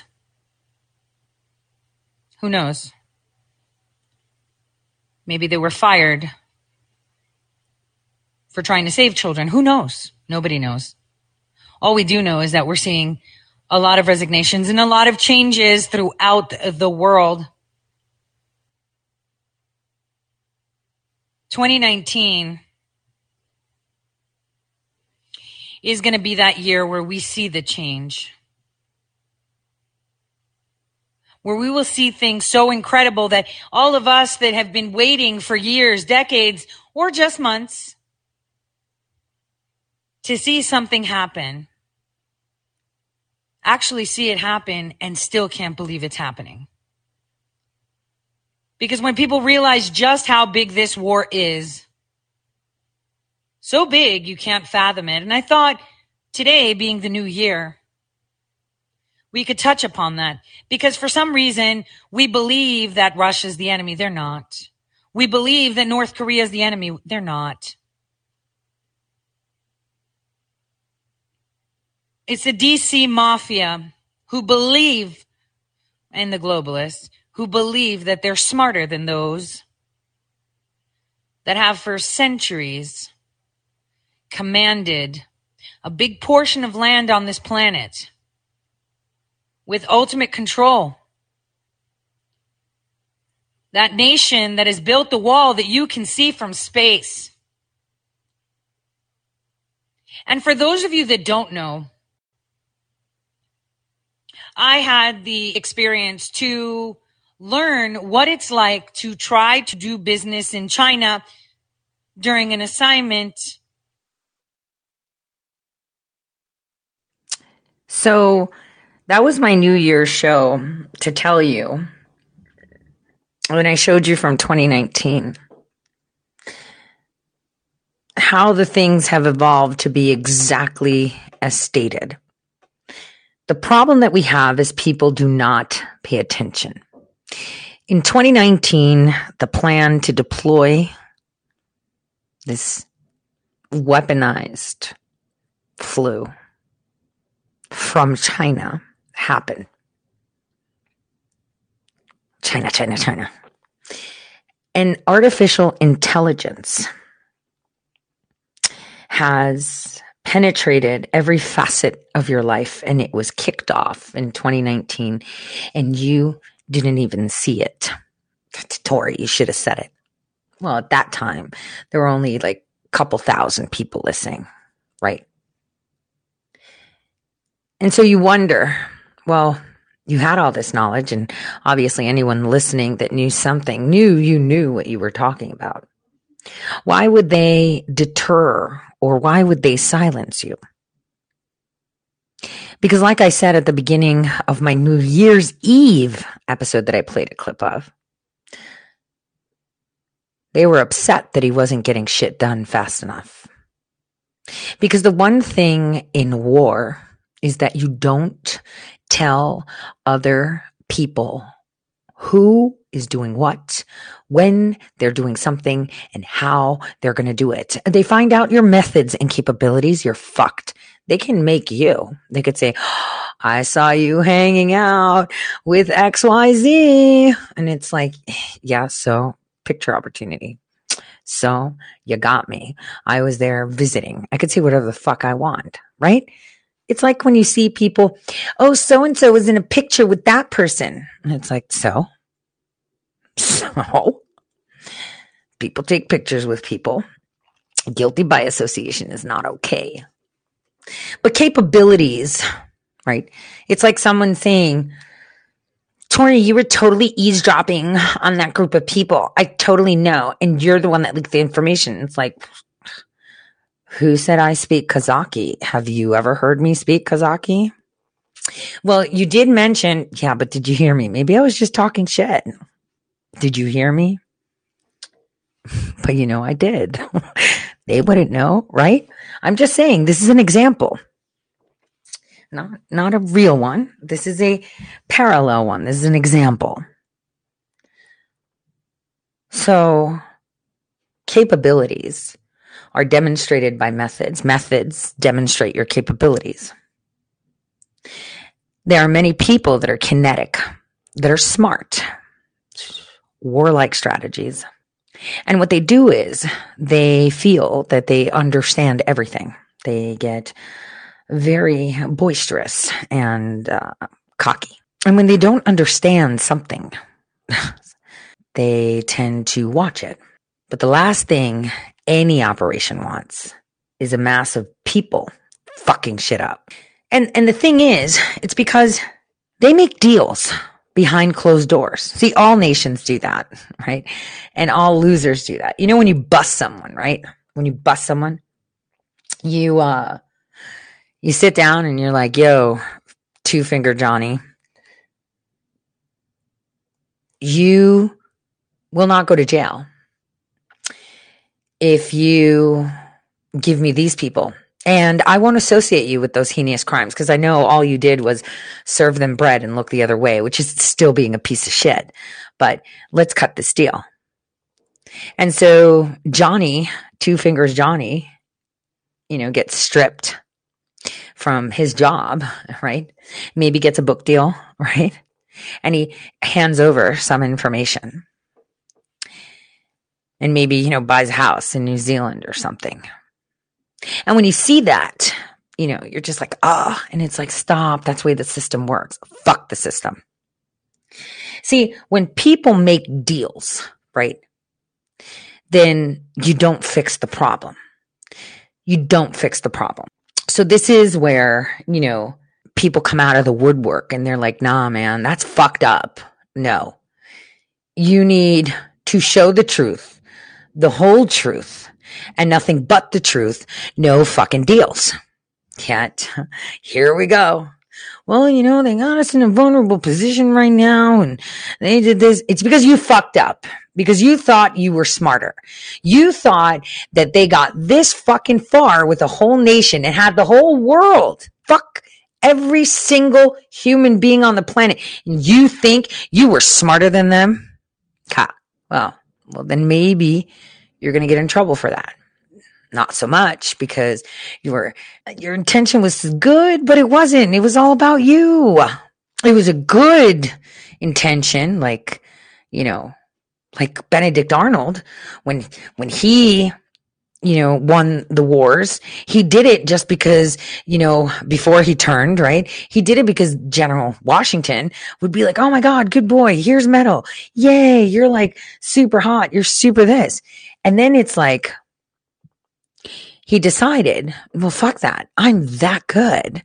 I'm going to do it my way. And I need to cut a deal with the crown and acknowledge this line. And I want people to be safe. We don't need any more murders. We don't need any more this, right?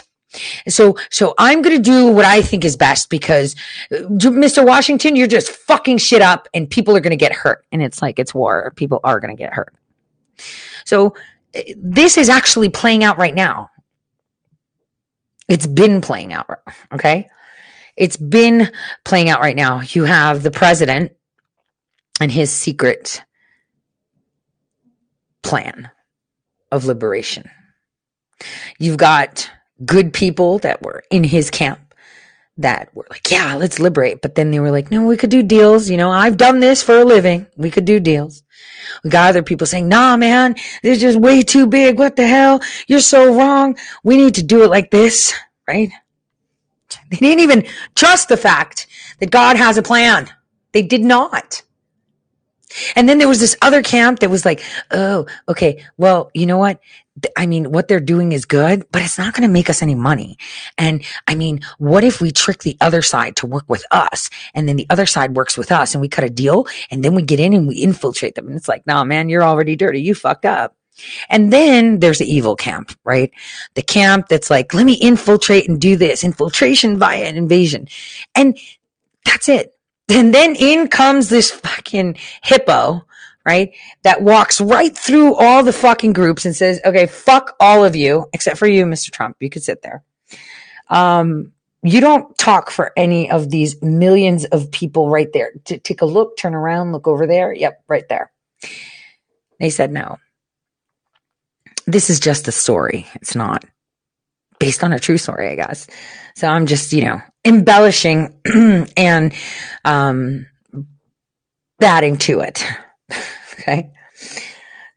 So in it comes and it like trashes shit like freaking bull in a china cabinet, knocks out this, knocks out that. And it's like, no, man, look, there's a million, but you see that dust storm over there? That storm's approaching and those are feet and they're marching right through you and it's not going to happen. So chaos. And that's what we saw. So with that chaos, as it was happening slowly, very slowly, though, you know, those feet were pretty far away. You needed binoculars. Okay. At that time, the people in control were like, you know what? Fuck this. Let's pull the trigger. I mean, everyone is bowing down to us. This is why we negotiated all those deals with all these movie companies. Make us look good. You have to make us look good. If you're making a movie, we need to look good. Dead serious. You'll see that in the docuseries. So you were caught in the middle of a pissing match between, I want to call it a spectrum of good. Right? Can I say that? A spectrum of good? Pieces of shit that are evil, going to evil pieces of shit, but they have morals. They won't do the kid thing. But adults, fair game, right? Pieces of shit that are okay with people doing it, right? And it's just, they're not their cup of tea, but they know about it and they're kind of sick about it, but they're like, whatever. And then, you know, the evil people that are kind of good because they feel guilty, you know, it's like, and then it's, you know, like the Feinsteins, right? That know about all that shit. They don't fuck with that shit, but they're like, okay, I'll take a Chinese spy. Sure. And then, you know, you go up on the scale of good and good, you know, getting better and better and better. Trump's not even on that fucking scale. He's like out in a league on his own. People go, you're glorifying him. No, he's one man, and he lost everything. If I knew that the Trump Hotel in DC was on sale, I would have crowdfunded to own that bitch. I'm just saying. We would have owned it. It would have been the People's Hotel. And that hotel, all the profit that came out would have been funding fucking Trump in every endeavor, but whatever. Anyway, he lost a lot. So he's out of the league. And in that fight is like all these leaders, these people that you have propped up, right? And others have maybe earned their spot, you know, maybe they wrote this great book or they achieved this scientific whatever, or they won a war and they got like medals and shit, right? But they've been propped up on your shoulders, propped up on your backs. Some of them stole your backs. They're like, fuck you, you're taking me on your piggyback. Don't care if you have a bad back, you're carrying my ass, you know? So now we're at this point where you just can't stop the information from coming in. You have a president that has embarrassed us on a global scale, that has drawn that line to push that revolution, the line that he keeps pushing back. People that were telling you that you need to go out and protest and you need to show up in numbers. We need to go out and be loud. We need to be so-and-so for Trump, so-and-so for Trump. We need to push for this. We need to push for that. When from day one, the only thing we needed to do was be in the courts correctly. And then those people that we had taking us to the courts were there with good intentions and surrounded by snakes. And snakes in like lavish sheep clothing. They wanted good. They wanted the outcome to destroy that evil, but they wanted it to do it on their terms. And filing the right lawsuit, creating the right company, doing your paperwork correctly, filing and having standing, you know, all that stuff would have fucked up their idea of what they think a victory is. Because they were that pissed off, that blinded, that they didn't see that they were doing the same exact thing, self-sabotage. And now in this past year, you are at the forefront. You, the people, are at the forefront. You've pushed lawsuits. You've pushed letters. You've gotten all that done because you've been taking action. I urge you to take a step back, because I even see a lot of people sharing things and saying, oh my God, stop. You're the boss now. You're in charge now. No one. Don't let anyone tell you different. You know, you had all the information. As you see, we've had all this information. They've propped up pedophiles. They've taken our money. Now they're putting their hands in our money. Now they're changing the way our money looks. They're minimizing it. They're giving an unbelievable debt on our head. You know, today I went to Home Depot and I needed to get like a thing for the tree, like a funnel thing. They were out, right? So that I can water it. And, because I want to put a skirt on it, and it's like, how am I going to get the water on it? Right. And the guy was like, yeah, I can't find this. Nah. And then I was like, hey, how much is that? And it was like a space heater. And I, you know, that takes a propane tank. And he was like $169. I was like, what? I bought the same one. Yeah, prices went up. Fuck. Yeah. Thanks, Biden. He's like, everybody keeps saying it's his fault. And I was like, if you don't think it's his fault, something's wrong with you. Right. You know, there's so much burden on the people. And it's like, they're at the point where if the wrong thing happens, they snap. Right. Like a twig. They can't. And that's where it can get really, really ugly, and we don't need it. It's going to get bloody, but not because we're going to take arms yet, if we continue the way we're going. But people will come. Oh, it's going to be bad. You know, those 2 doctors, they came out. They didn't come out now. Why'd they come out now? You should ask. Because they know they're going down. They know they can't hide it. It's not a conscious thing because they could have spoken up earlier. The remdesivir in Wuhan. See, I had mentioned, there's only 2 cures that seem promising. Hydroxychloroquine and remdesivir, right? Now, remdesivir was used in a variety of viruses. But at the time when I made the statement, the study in Wuhan was not published yet as terminated. And so revisiting, I was noticing the hospitals. So I've been working on this for a very long time. I was noticing the hospitals where they were executing the experiments. And I urge you, for those that can see that information, right? Go and find out how many deaths of patients you've had in hospital, in one of those hospitals that conducted the trials from remdesivir. Look at the COVID deaths and ask them if they applied the COVID protocol by the CDC, which is a remdesivir, owned by Fauci, of course. And Fauci, who owns the patent, actually had his wife's NIH fund the study in China to apply it to coronavirus, which I was quite shocked that the doctors didn't mention, especially if they're coming out now and speaking about it now. Because what they said is that they applied it for Ebola in the Congo, right? The Ebola that I've been talking about, and disease X that I've been talking about, that they can't find the cure, but they kind of find the cure, and they didn't find the cure, and they wanted to apply. So the question is, the doctors are talking about the experiment in Congo that killed 50 people because of Ebola.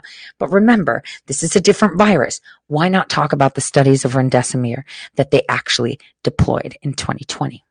Why not talk about the fact that we all know that when a study is terminated, you don't terminate a study because, so we stopped studying the drug because we got the disease under control. That's not how it works, right? When you're studying the drug, regardless if an outbreak is done or not, COVID is here forever, isn't it? So you're still continuing the study. No, they pulled it. So the question is, why aren't they talking about remdesivir and the tests and the deaths that happened in 2020? That's the question you should be asking yourself. The information is there, just like Jeffrey Epstein and his, Airbus moving around kitties from Palm Beach Airport to the Dominican fucking Republic on the Fonjules Airport. The fuckers that have been funding both parties. Why didn't nobody ask that question? Why didn't anybody? So they come forward now and talk about remdesivir, but they only talk about the Congo. They don't talk about all the people that have died during the deployment of that study in 2020.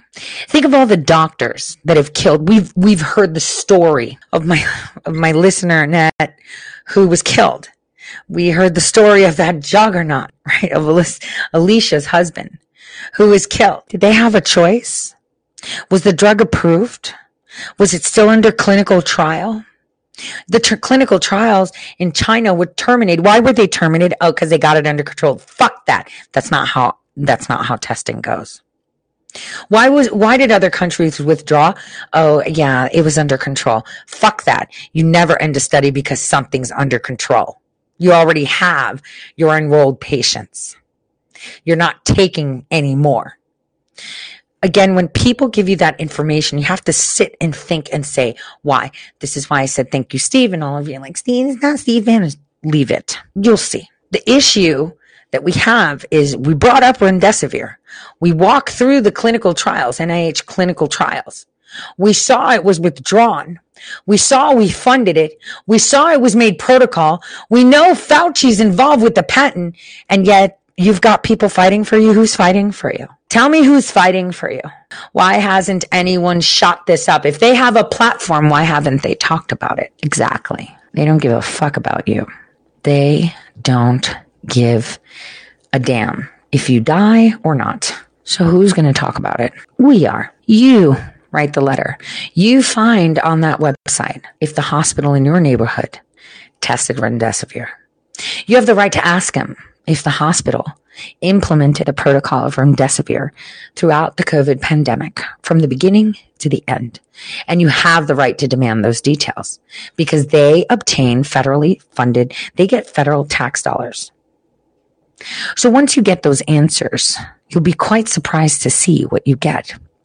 You collect all of that in your little state rooms, and then you easily file a suit and sue the fuck out of them for getting tax deductions while manipulating and enriching themselves or doing whatever.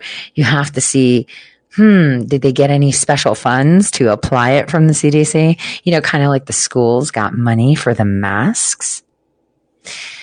Not every single hospital enforced it, but those hospitals didn't allow alternative treatments, violated also another act. What was that called again? That's right. The right to fucking try.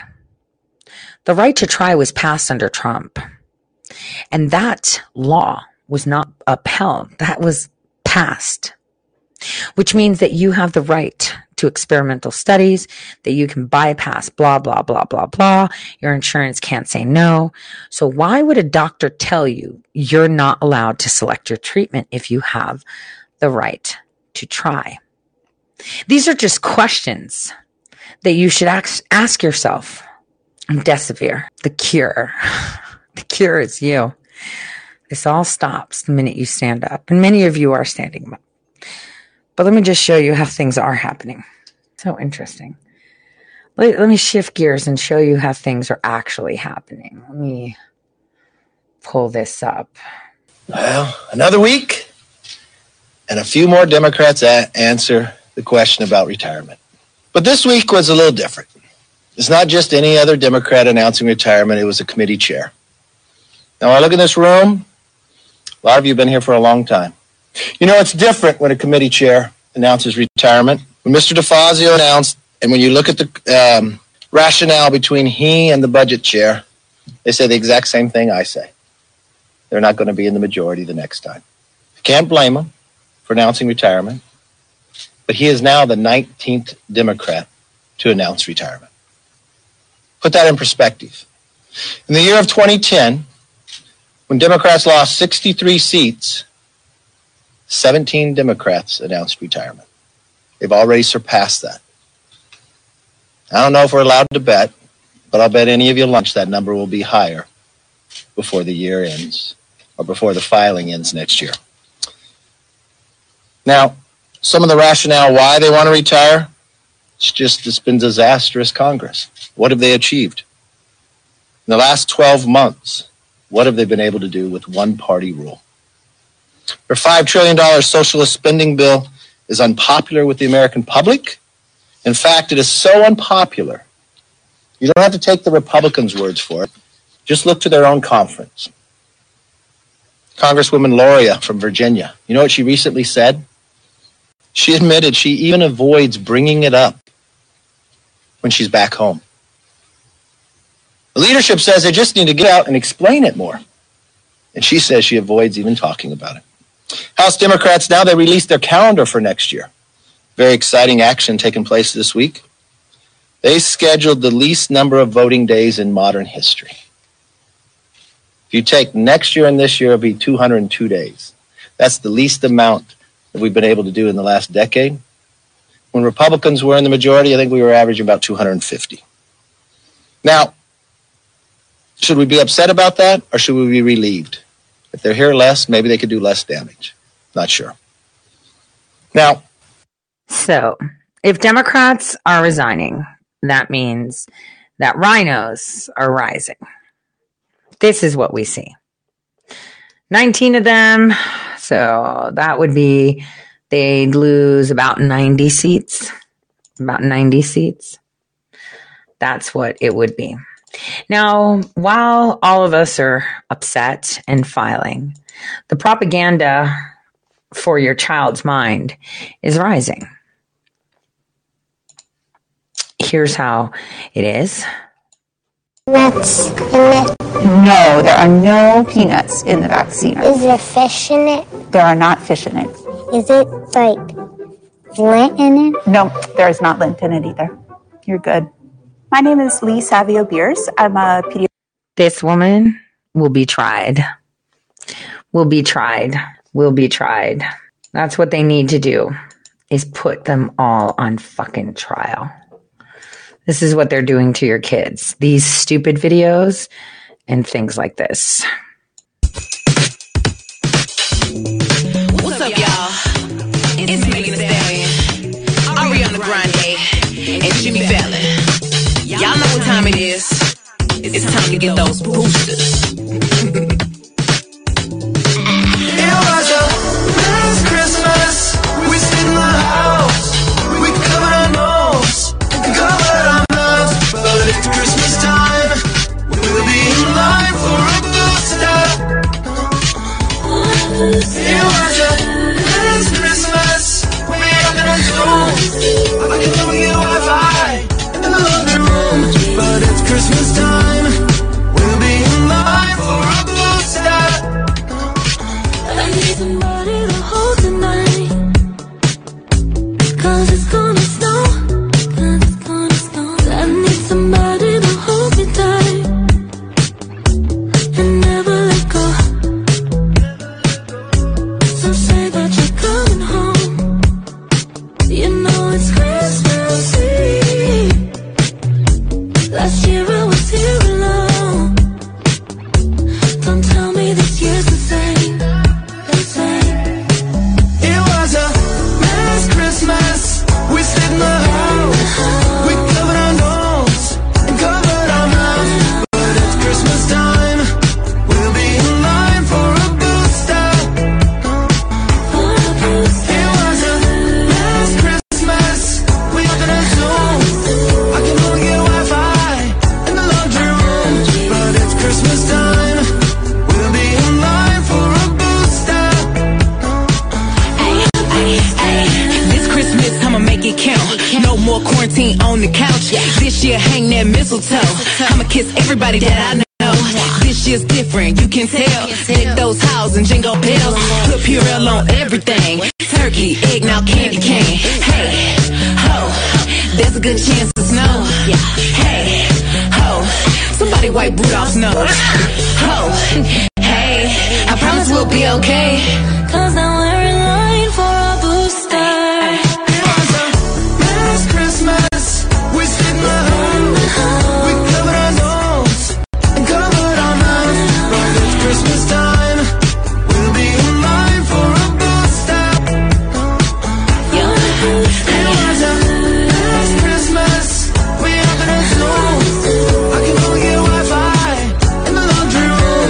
But it's Christmas time. We'll be in line for a booster. How horrible was that? Not as horrible as what? The fact that they have a woman that licked a donut and called everyone peons as, someone important that we should listen to. Remember? That's what Ariana Grande did. She licked a donut and put it back because those are peasants. They'll probably love her donut with her spit on it. But this woman, disgusting. pediatrician and the president of the American Academy of Pediatrics, and I'm going to be joined today by some kids who have questions about the COVID-19 vaccine for kids ages 5 to 11. So, do you know about the COVID-19 vaccine? I know it's something that helps your body develop antibodies that can fight different kinds of viruses. You know a lot about it. I'm impressed. Yeah, that's great. Are you going to grow up and be a scientist?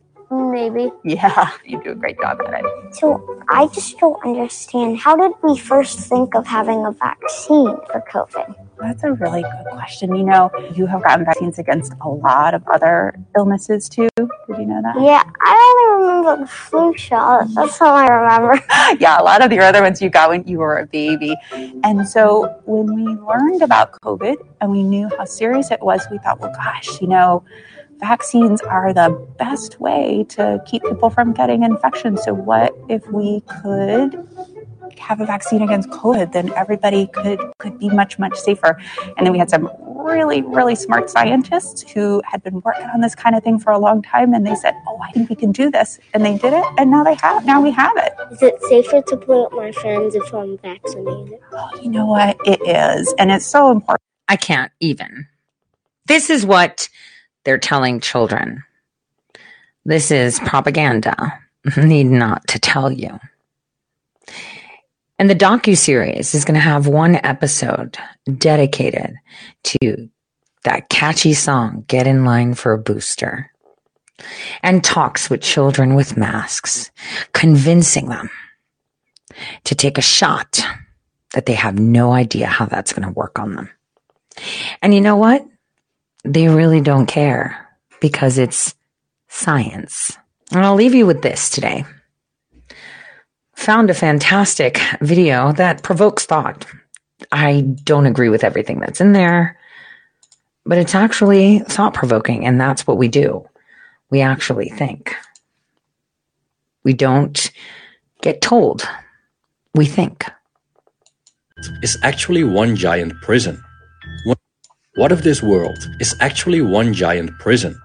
When the 19th century philosopher Arthur Schopenhauer observed the amount of pain that we experience during our lifetimes, he concluded that it's not happiness and pleasure we're after, but a reduction of the ongoing suffering that's an inherent part of existence. When looking through the grim lens of Schopenhauer's philosophy as he compares this world to a prison, or more specifically to a penitentiary, we start to see some astounding similarities. As is the case with prison, no one in general chooses to be here. We can't leave until our sentence ends, or unless we end it ourselves.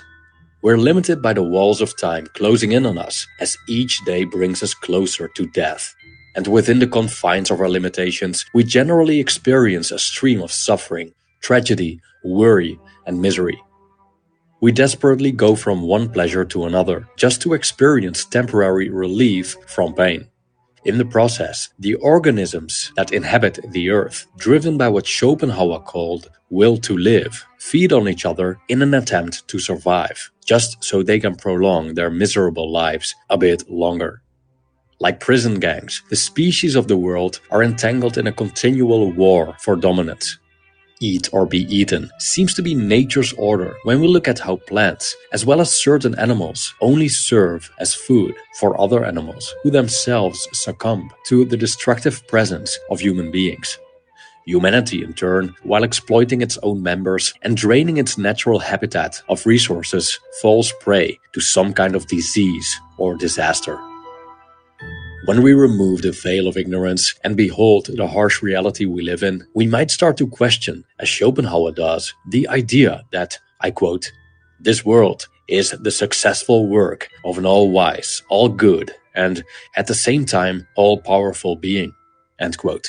For Schopenhauer's view of the world is one of agony, devoid of divine grace, and it has much more in common with a penal colony than with the creation of a benevolent deity. Now, seeing the world as a prison sounds like a recipe for personal misery. Why not adopt a more positive, more hopeful perspective? Why look at it with such pessimism? Well, Schopenhauer's idea comes with a twist. Within his pessimistic worldview lies an outlook that could be very beneficial to humanity. Based on his essay on the sufferings of the world, this video explores Schopenhauer's pessimistic outlook on life and reveals a secret to be gained from it.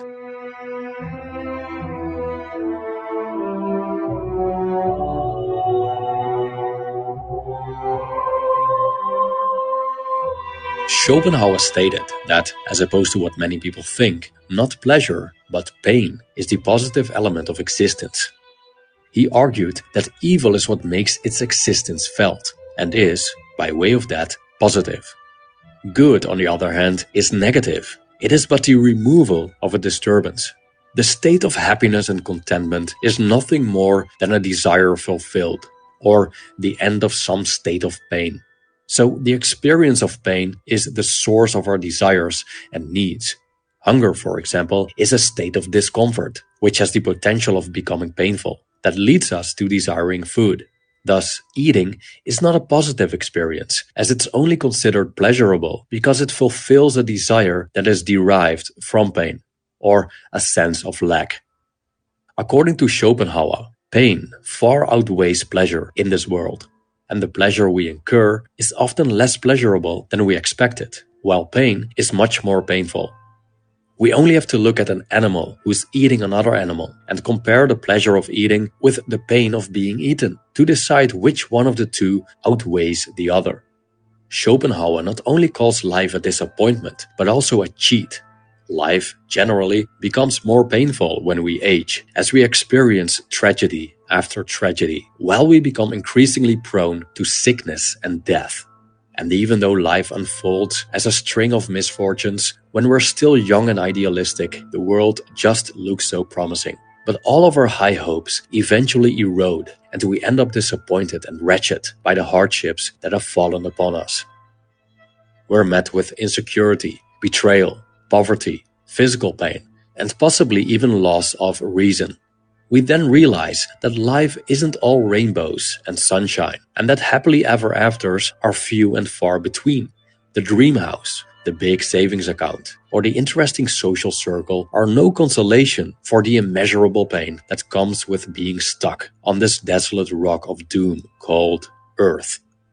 If anything, the fulfillment of all that we wish for and the continual suppression of desires by the means of pleasure lead to boredom, which is just another form of dissatisfaction. Schopenhauer's view of the world leaves no room for optimism. Life is a burden, the result of some false step, some sin of which we are paying the penalty. And it would have probably been better if it had never happened at all. I quote, "If you try to imagine, as nearly as you can, what an amount of misery, pain, and suffering of every kind the sun shines upon in its course, you will admit that it would be much better if, on the earth, as little as on the moon, the sun were able to call forth the phenomena of life, and if, here as there, the surface were still in a crystalline state." End quote. Schopenhauer compares us to lambs in a field under the eye of a butcher who decides who is going to be the next prey. Powerless over our fate, we can only wait, imprisoned by life itself, for the moment when the next misfortune washes over us. Some choose to escape this cycle of misery by checking out early. Others proceed doing what they've always done, which is consoling themselves by engaging in pleasure. And so we drink to forget about past sorrows and indulge in distractions to not be consumed by worries about the misfortunes yet to come. As prisoners, we sit out our penance and make it bearable at most by minimizing our pain. Even though it sounds gloomy, it's this reality that Schopenhauer wants us to embrace. I quote, "If you want a safe compass to guide you through life and to banish all doubts as to the right way of looking at it, you cannot do better than accustom yourself to regard this world as a penitentiary, a sort of penal colony." End quote.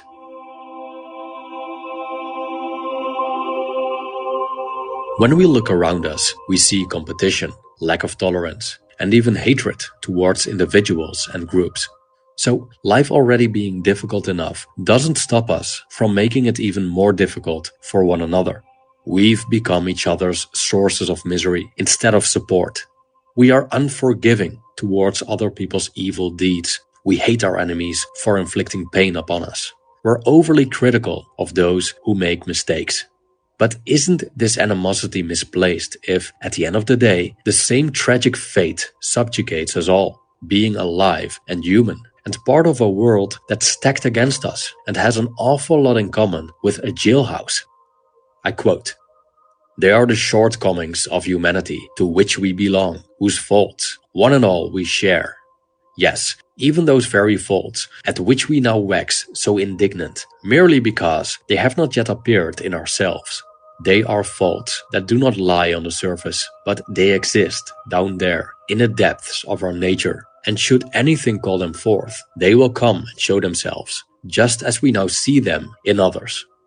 End quote. If we accept this view of life and acknowledge that we all share the same anxieties, insecurities, grief, physical pain, and restlessness because we're part of the same miserable existence, we can regulate our expectations accordingly. Incidents that are usually looked upon as bad are nothing unusual or unexpected, but rather logical consequences of an existence based on misfortune. For example, when people are being rude to us, we can imagine how tormenting life has been to these individuals so far and see that their rudeness is to be expected and that we shouldn't take it so personally. They're prisoners, just like us, waiting for the next beating by the guards is the secret. Compassion is the ability to summon up sympathy and concern towards the sufferings or misfortunes of other people, taking into account the amount of misery that life brings and the fact that no one has ever chosen to be here. We can safely say that compassion is the answer to anyone who partakes in this penitentiary. Moreover, Schopenhauer thought that we owe compassion to our fellow human beings, as it's so essential for our well-being. From compassion flows our willingness to help each other out, our ability to accept another person's imperfections, our inclination to make this collective prison sentence more bearable, because we've chosen to alter the way we see each other, not as enemies, but as, like Schopenhauer called it, fellow sufferers.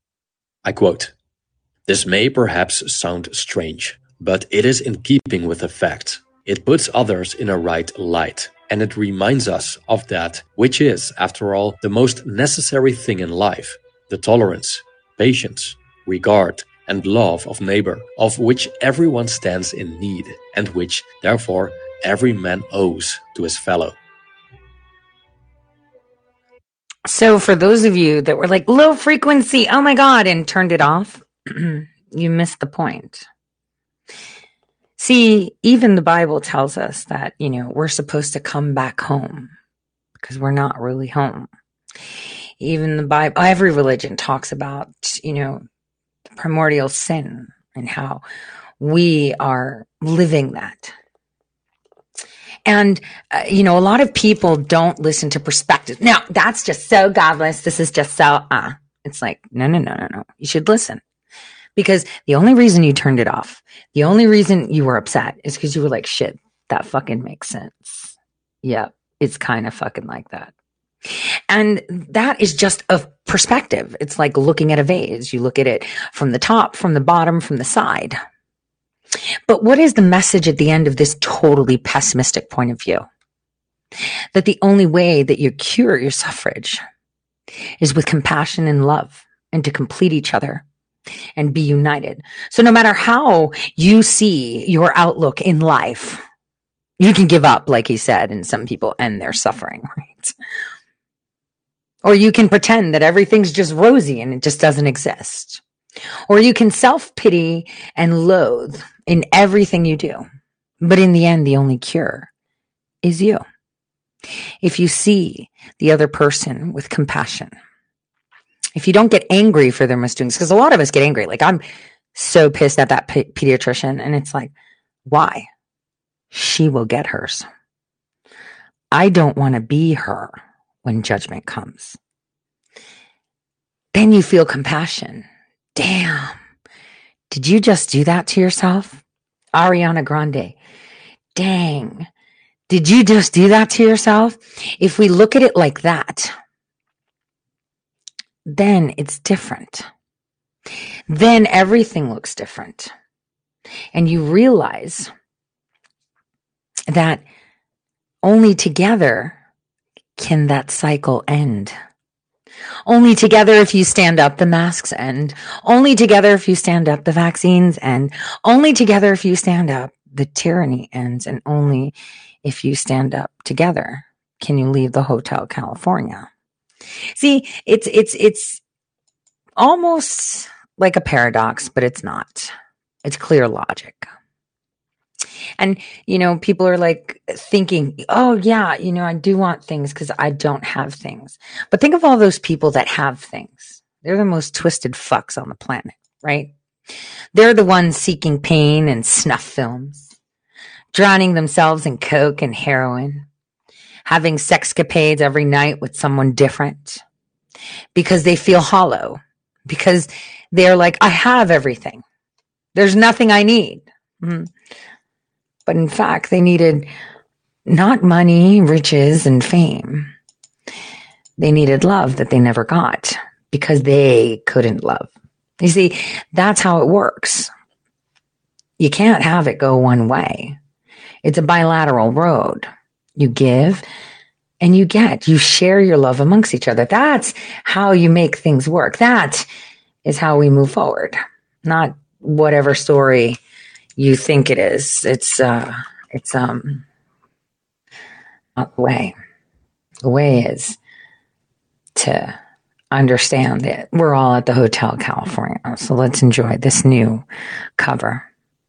I'll see you guys tomorrow.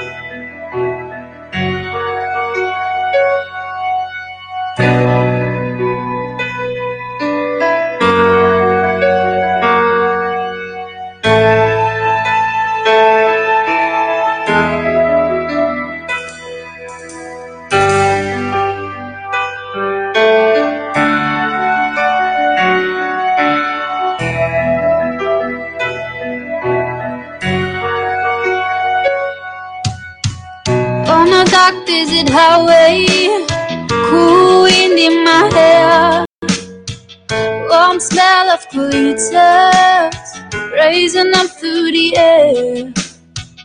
Up ahead in the distance, I saw a shimmering light. My head grew heavy and my sight grew dim. I had to stop for the night.